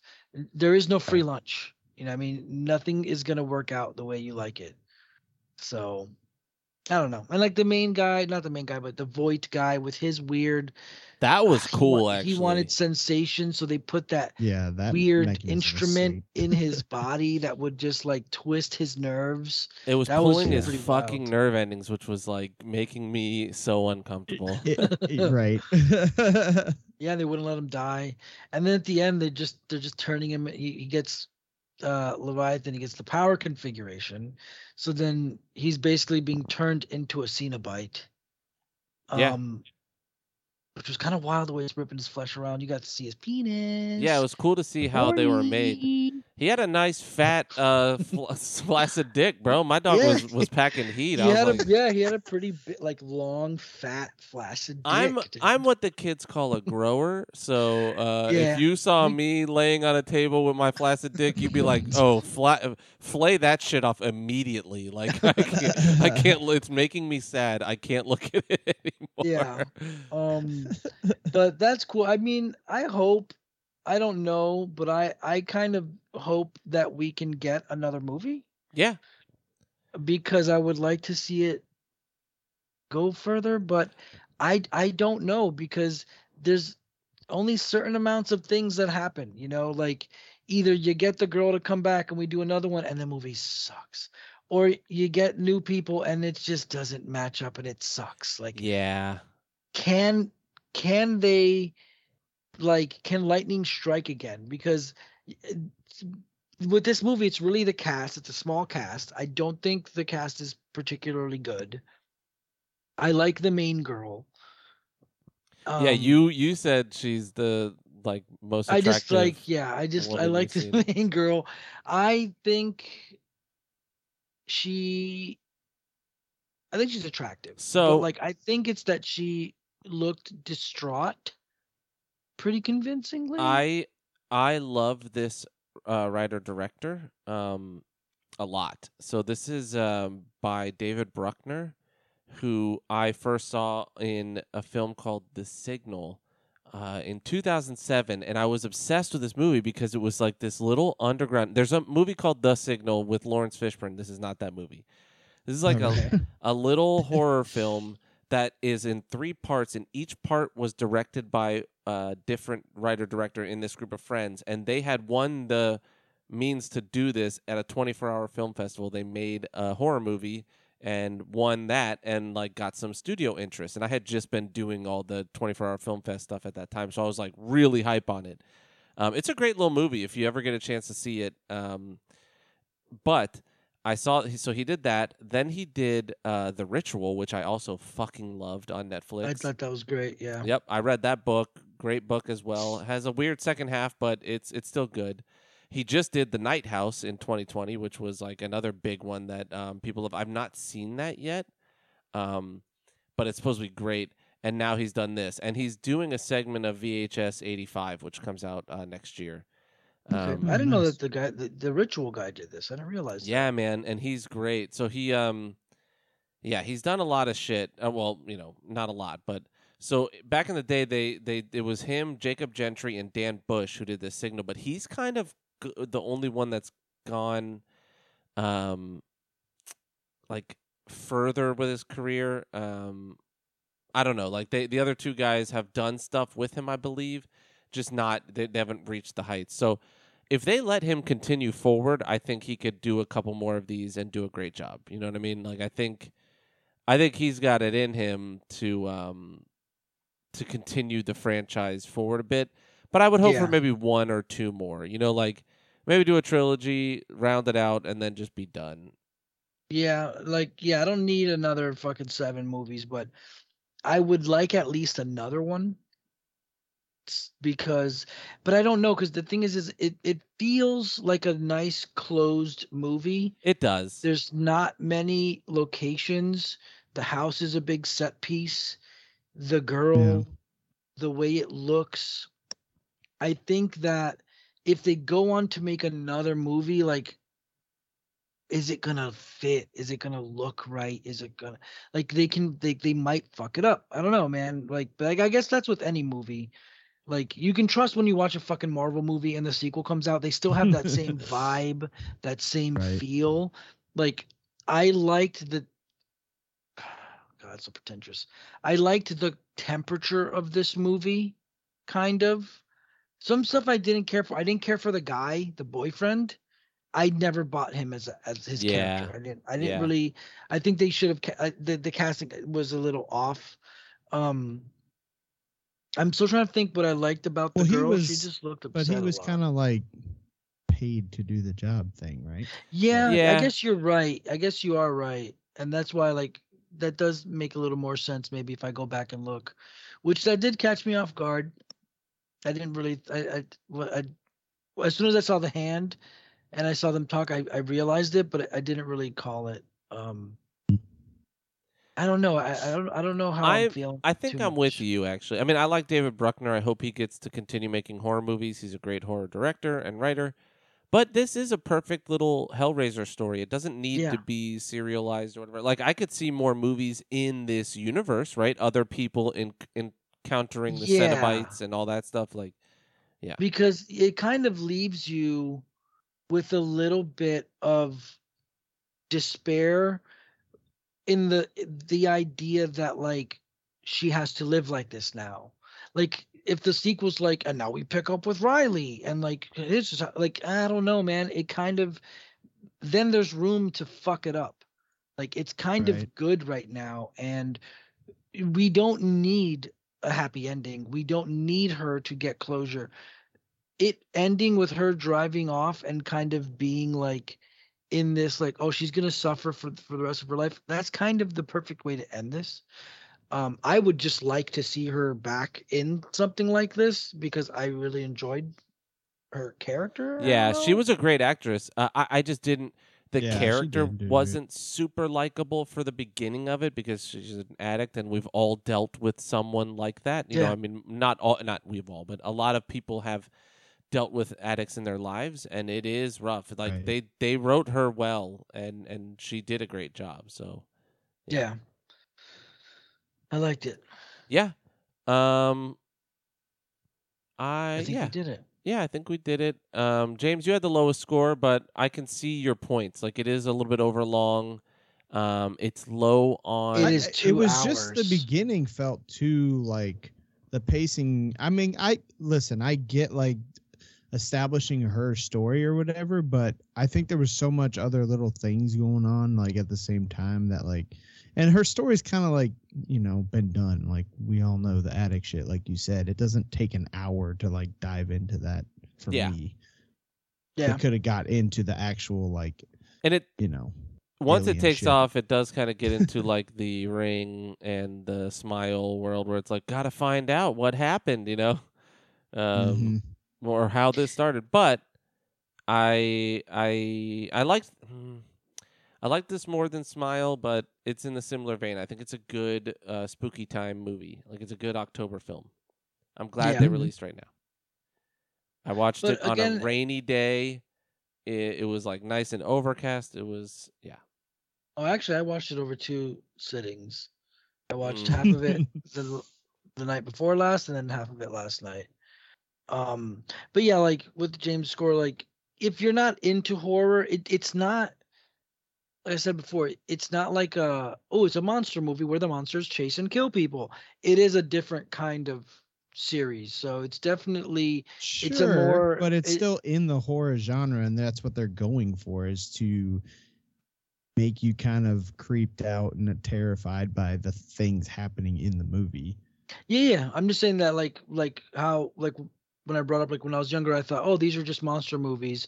They are weird. Like I hate to be so pretentious, like cerebral movies. It's more about like the human condition and that kind of shit Sure. and stuff like that. So like, I can see how they sometimes don't really like add up to what we might. See, I liked all the Okay. stuff with the alien stuff. Like I thought those were all that stuff was done great. Like that didn't The bother me. yeah, I they're didn't basically even angels, yeah. dislike the little, you know, the little puzzle box shit. Like I like that too. I like that it actually poked into them and everything. Like made sense. That's the one that's got targeted, you know, it was cool. I Yeah. liked it. It's just for Yeah. me the pacing felt real slow to get to the point, and it just kind of like taking an hour to get into it, what we're going to be doing, just was too long for like a horror genre movie for me. Yeah, feel you. for sure. I would suggest it personally. I think it's a good October movie, and yeah, I mean it does. You can fast forward a little bit, I think, and you won't miss much. But yeah, it's a good time. And I think we did it. Speaking of good times, we're right at 3 hours. Look at us killing the game. Fuck yeah. Um, did it. Thanks again. Shout outs to Philip for coming on. Fuck yeah, he's dude. been listening forever. I mean, I Yeah, don't know dude, if he's it's nerd porn days. I don't know if he's a active listener all the time, but he's he's interacting on Facebook and still exists in our friend group. So God bless him for coming in. we have yeah, dude. we have such pleasures to show him, or what is it? Sights to show you. We have such sights to show you. I really, by the way, I also really enjoyed the Yes. voice they gave to Pinhead.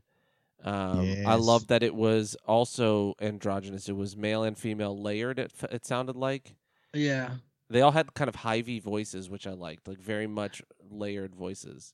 That's weird because we just watched a movie where you didn't like the voice it gave something. Smile. Yeah, Oh, but Smile yeah. was fucking cheesy. Smile They was kinda like, "I'm your mom." It was like just Yeah. dumb. It was real dumb. Smile was just fucking stupid. Yeah, but I this- still liked it though. I know you didn't love the performance on that part. The We Have Such Sights, but I liked the voice on it. It was just tinny and Yeah. buzzy. It was like it gave the we kind of weight, right? Like it was almost Yeah. like there's multiple people within the Cenobites themselves. So I just thought it was a little like in the original, not to be like in the original, because I'm not a big proponent of the original Hellraiser movies. They're not that great. They're not like pieces of art.